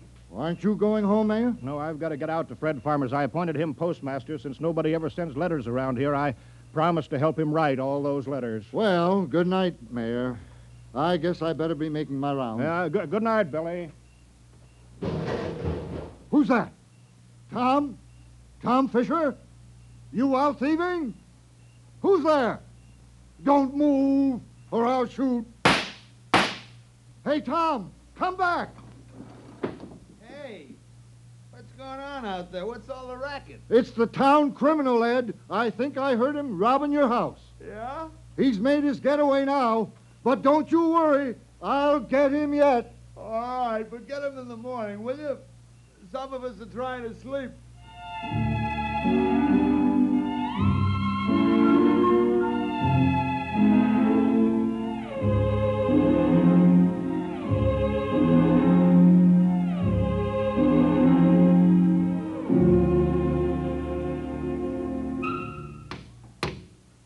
Morning, Marv. How's the schoolhouse coming? Fair. Would have come along better if I had my saw. Your saw? Yeah. I left it leaning against my door last night. Wasn't there this morning, Tom. Oh, yeah, your saw. Well, you know how it is, Marv. I had to practice some skulking last night. Yeah, sure. Say, do you suppose I could use the saw for a while, just for an hour or two? Well, I don't know. It's legally stolen, you know. Well, I'd give it back. I wouldn't keep anything that was legally stolen. Well, it's in the house with the rest of the loot. Okay, I'll go borrow it then. Tom, I've been looking for you. Morning, Mayor. Did you steal my bronze plaque? I certainly did. Oh, well, I was just wondering. You did it just in time. You see up there? What? Up there, the black dot near the rim of the sun. Oh, what is it? Well, I'll bet it's the inspector's ship. You got your murder planned? Time is running short, Tom. The inspector may land any hour now. That darn radio's been yapping at me something about a revolt at Deng 4, and all Earth colonies are to prepare for conscription, whatever that is. So let's get that killing over with. I don't know, though. Murder... Now, look, Tom, criminals on Earth commit dozens of murders a day and think nothing of it. All this village wants of you is one little killing. Is that too much to ask? Now, who will it be, Tom? Oh, I guess I'll kill George Waterman. Why? Why? Why not? What's your motive? I thought you just wanted to murder. Who said anything about a motive? We can't have a fake murder. On Earth, every murderer has a motive. Well, I don't like the way George walks, never did, and he's noisy No. sometimes. That might be good enough for a crime of passion, but you're a legal criminal. Tom, you're ruthless, cold-blooded, and cunning. You can't kill someone just because you don't like the way he walks. That's silly. I better think the whole thing over. Well, don't take too long. Oh, and Tom, don't forget to leave clues. They're very important.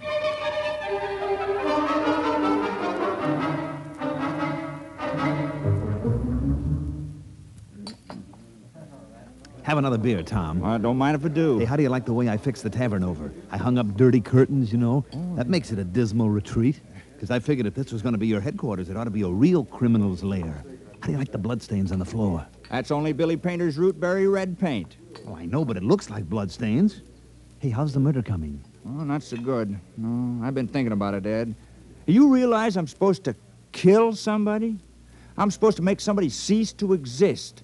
I mean, like, take Marv Carpenter. Here he is today working on a schoolhouse, big fella. Now, if I kill him, well, he wouldn't work anymore. I've been trying to imagine it. Marv Carpenter lying on the ground with his eyes glaring open and his mouth twisted and never going to hold a piece of wood in his hands again or never going to sing a song or have a beer or anything. What just made me kind of sick. I mean, I can go on with the thieving, but murder... Yeah, I know, but, Tom, it's your job. It's for the good of the village. Murder.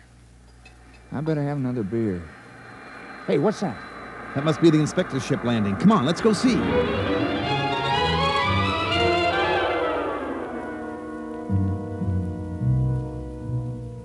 Perimeter guard, advance. Set up portable generators and rocket launchers. All personnel restricted to immediate area of the ship. Sidearms to be worn at all times. And guards at battle station. Welcome to New Delaware. Thank you, General. I'm the inspector. This is Mr. Grant, my political advisor. Is this the capital of the colony? Well, I'm afraid there's only this village on the whole of New Delaware. Only one?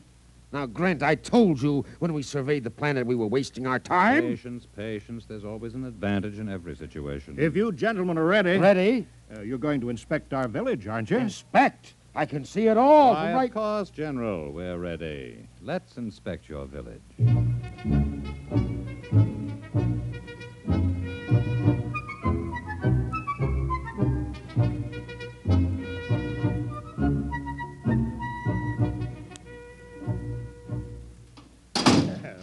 You see, we've got it all. Jail, post office, church, little red schoolhouse. Oh, we're very normal, very earthy. Grant, I have my efficiency rating to think of. This place is worthless. No smelting, no heavy industry, no atomics, no taxation, no...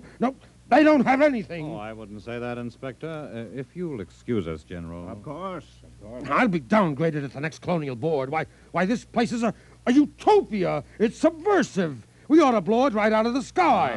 No, don't be despondent, Inspector. But this whole trip is a total waste of time. Not entirely. New Delaware has a very important commodity for us. What?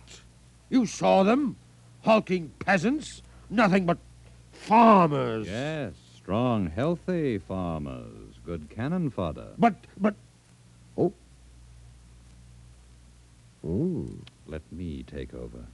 General? Yes, sir? How many able young men are there in the village between the ages of 15 and 60? Why? You see, General, Imperial Earth is engaged in a war. The colonies in Deng 4 are revolting against the authority of Mother Earth. Oh, I'm sorry to hear that. We need good, healthy fighting men. Our reserves are depleted. We wish to give all loyal colonists a chance to fight for Mother Earth. We're sure you won't refuse. Most colonies welcome a little conscription. Cleanses the blood, reduces crime. Crime? Oh, I thought that would come up. We've taken care of that. I appointed... Now, you see, Grant, 60, 70, perhaps 100 recruits.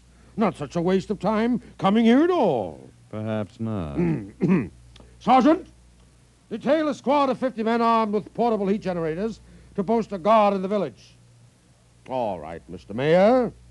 Suppose we go talk this problem over.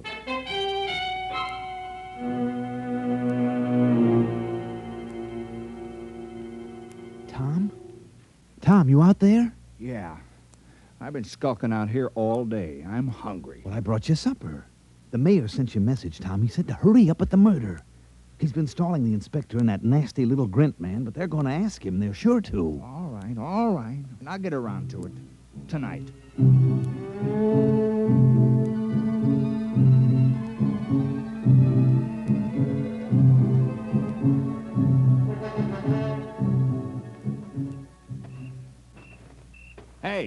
Hey, wait a minute. Oh, hello, Tom. What are you doing? Well, you said there had to be a murder, so Now, I'm... wait. I didn't mean me. It can't be me. Well, why not? Well, for one thing, somebody has to talk to the inspector. He's waiting for me. Someone has to Billy show him Painter how to... can do that. You think a knife would be more fatal in the heart or in the throat? Well, nothing personal, of course. Wait. If there's nothing personal, then you have no motive. Oh. Well, I guess I could think of one. I've been pretty sore about you appointing me town criminal. It was the mayor who appointed you, wasn't it? Well, sure. Then look, I'm not a mayor anymore. I'm a general. Look, it's stars, gold braid. Well, what's that got to do with it? Well, you missed the ceremony this afternoon, Tom. Inspector said I had to wear a general's uniform. It was a very friendly ceremony. All the Earthmen were grinning. They were winking at me and at each other. Oh, congratulations. But you were the mayor when you appointed me criminal, so my motive still holds. Yes, but killing a general isn't murder, it's mutiny. Oh. Well, I'm sorry. That's all right. It's just that I've read up on it, and you haven't. Well, I better get back. The inspector wants a lot of the men that he can draft. Are you sure this murder is necessary? Oh, yes, absolutely. Just not me.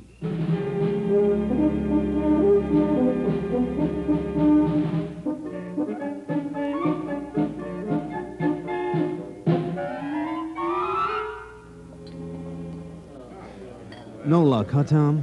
Oh, I just can't do it. Ed, I can't kill anybody in the village. I grew up with them. I've worked with them. I've drunk root beer with them. I don't have any motive for killing any of them. I know, but you do have to commit a murder, Tom. You don't want to let the village down. But I can't kill the people I've known all my life. No, I suppose not.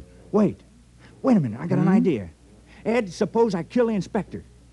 Well, what's your motive? Oh, it would be a very terrible crime. I'd be killing for glory, for fame, for notoriety, and it'll show Earth how earthy New Delaware really is. Why, they'll say crime is so bad here that a criminal actually killed their inspector on the very first day. Tom, that's just the sort of thing a master criminal would do. Oh, you think it's a good idea, huh? I think it's great, Tom.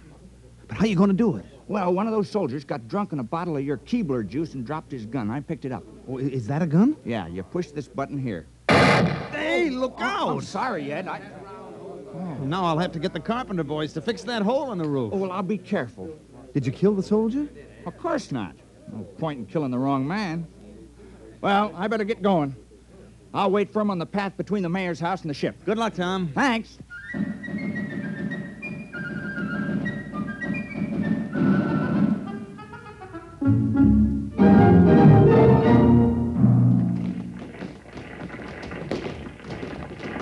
Up, 2, 3, 4.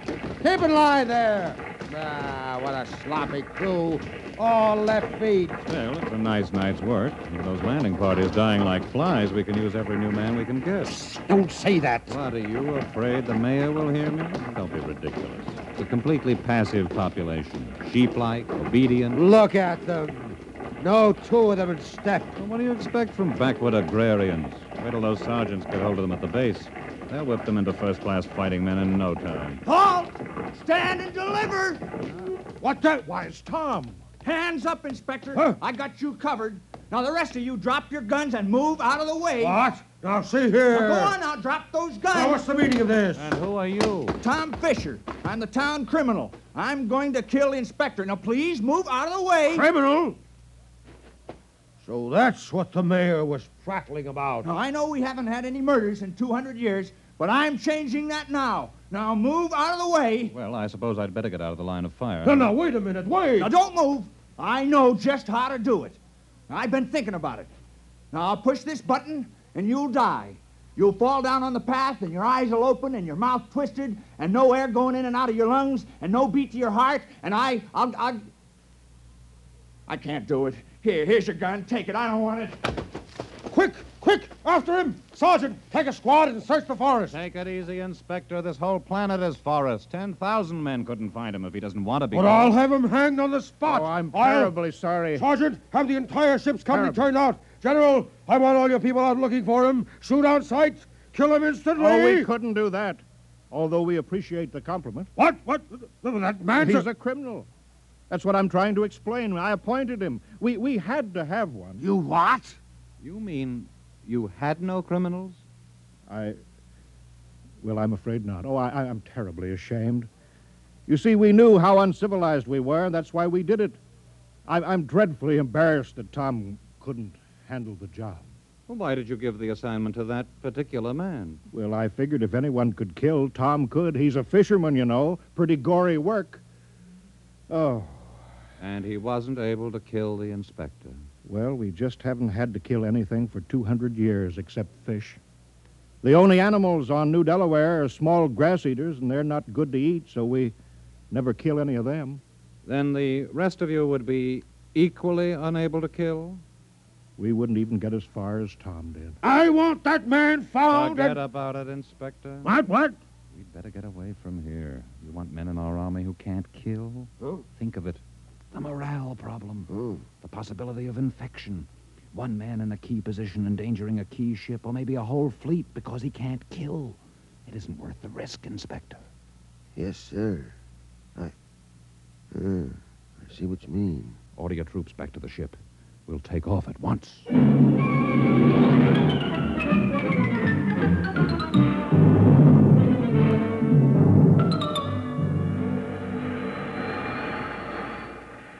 Tom!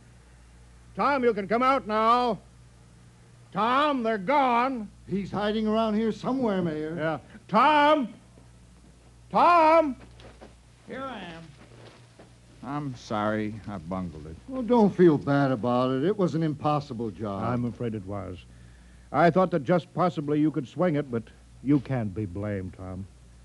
There's not another man in the village who could have done the job even as well.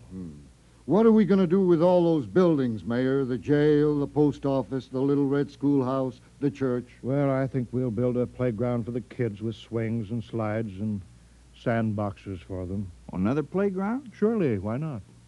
Well, I guess I won't be needing my skulking permit anymore. No, I guess not. Oh, well, we did our best. I had the chance, then I let you all down. It's not your fault, Tom. Look how long it took Earth to get civilized. Thousands of years. And we were trying to do it in 2 weeks. Well, we'll just have to go back to being uncivilized. Yeah. Well, we better get back to the village. Looks like rain. Well, soon I'll start fishing again. Say. What is it, Tom? Well, it's too late now, but it's too bad I didn't think of it before. I might have been able to go through with it. Think of what, Tom? I think I could have done it. If I'd only had the sense to think of the inspector as a fish. Well, it's too late now. Guess he's just a big one that got away.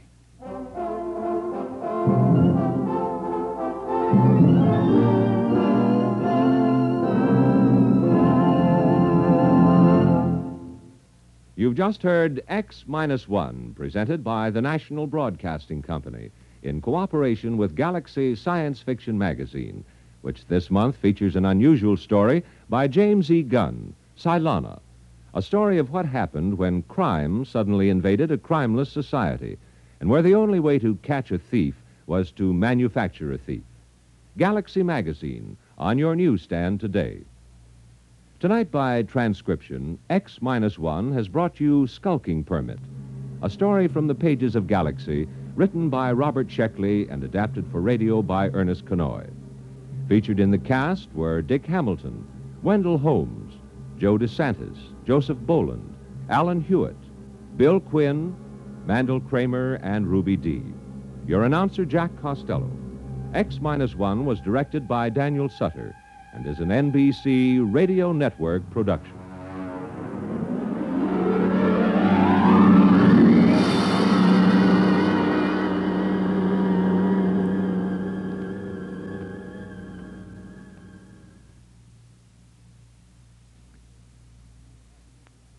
Let's visit Fibber McGee and Molly tonight on the NBC Radio Network.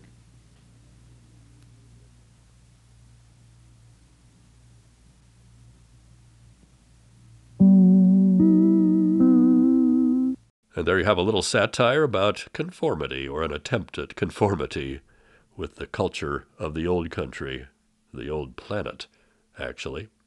That was Skulking Permit, X-1 from February 15th, 1956, based on the story by Robert Sheckley. That's it for this week. I'm Norman Gilliland. Next time around, Gunsmoke and the Shadow and other adventures in sound, and I hope you'll join me then for Skywave Audio Theater.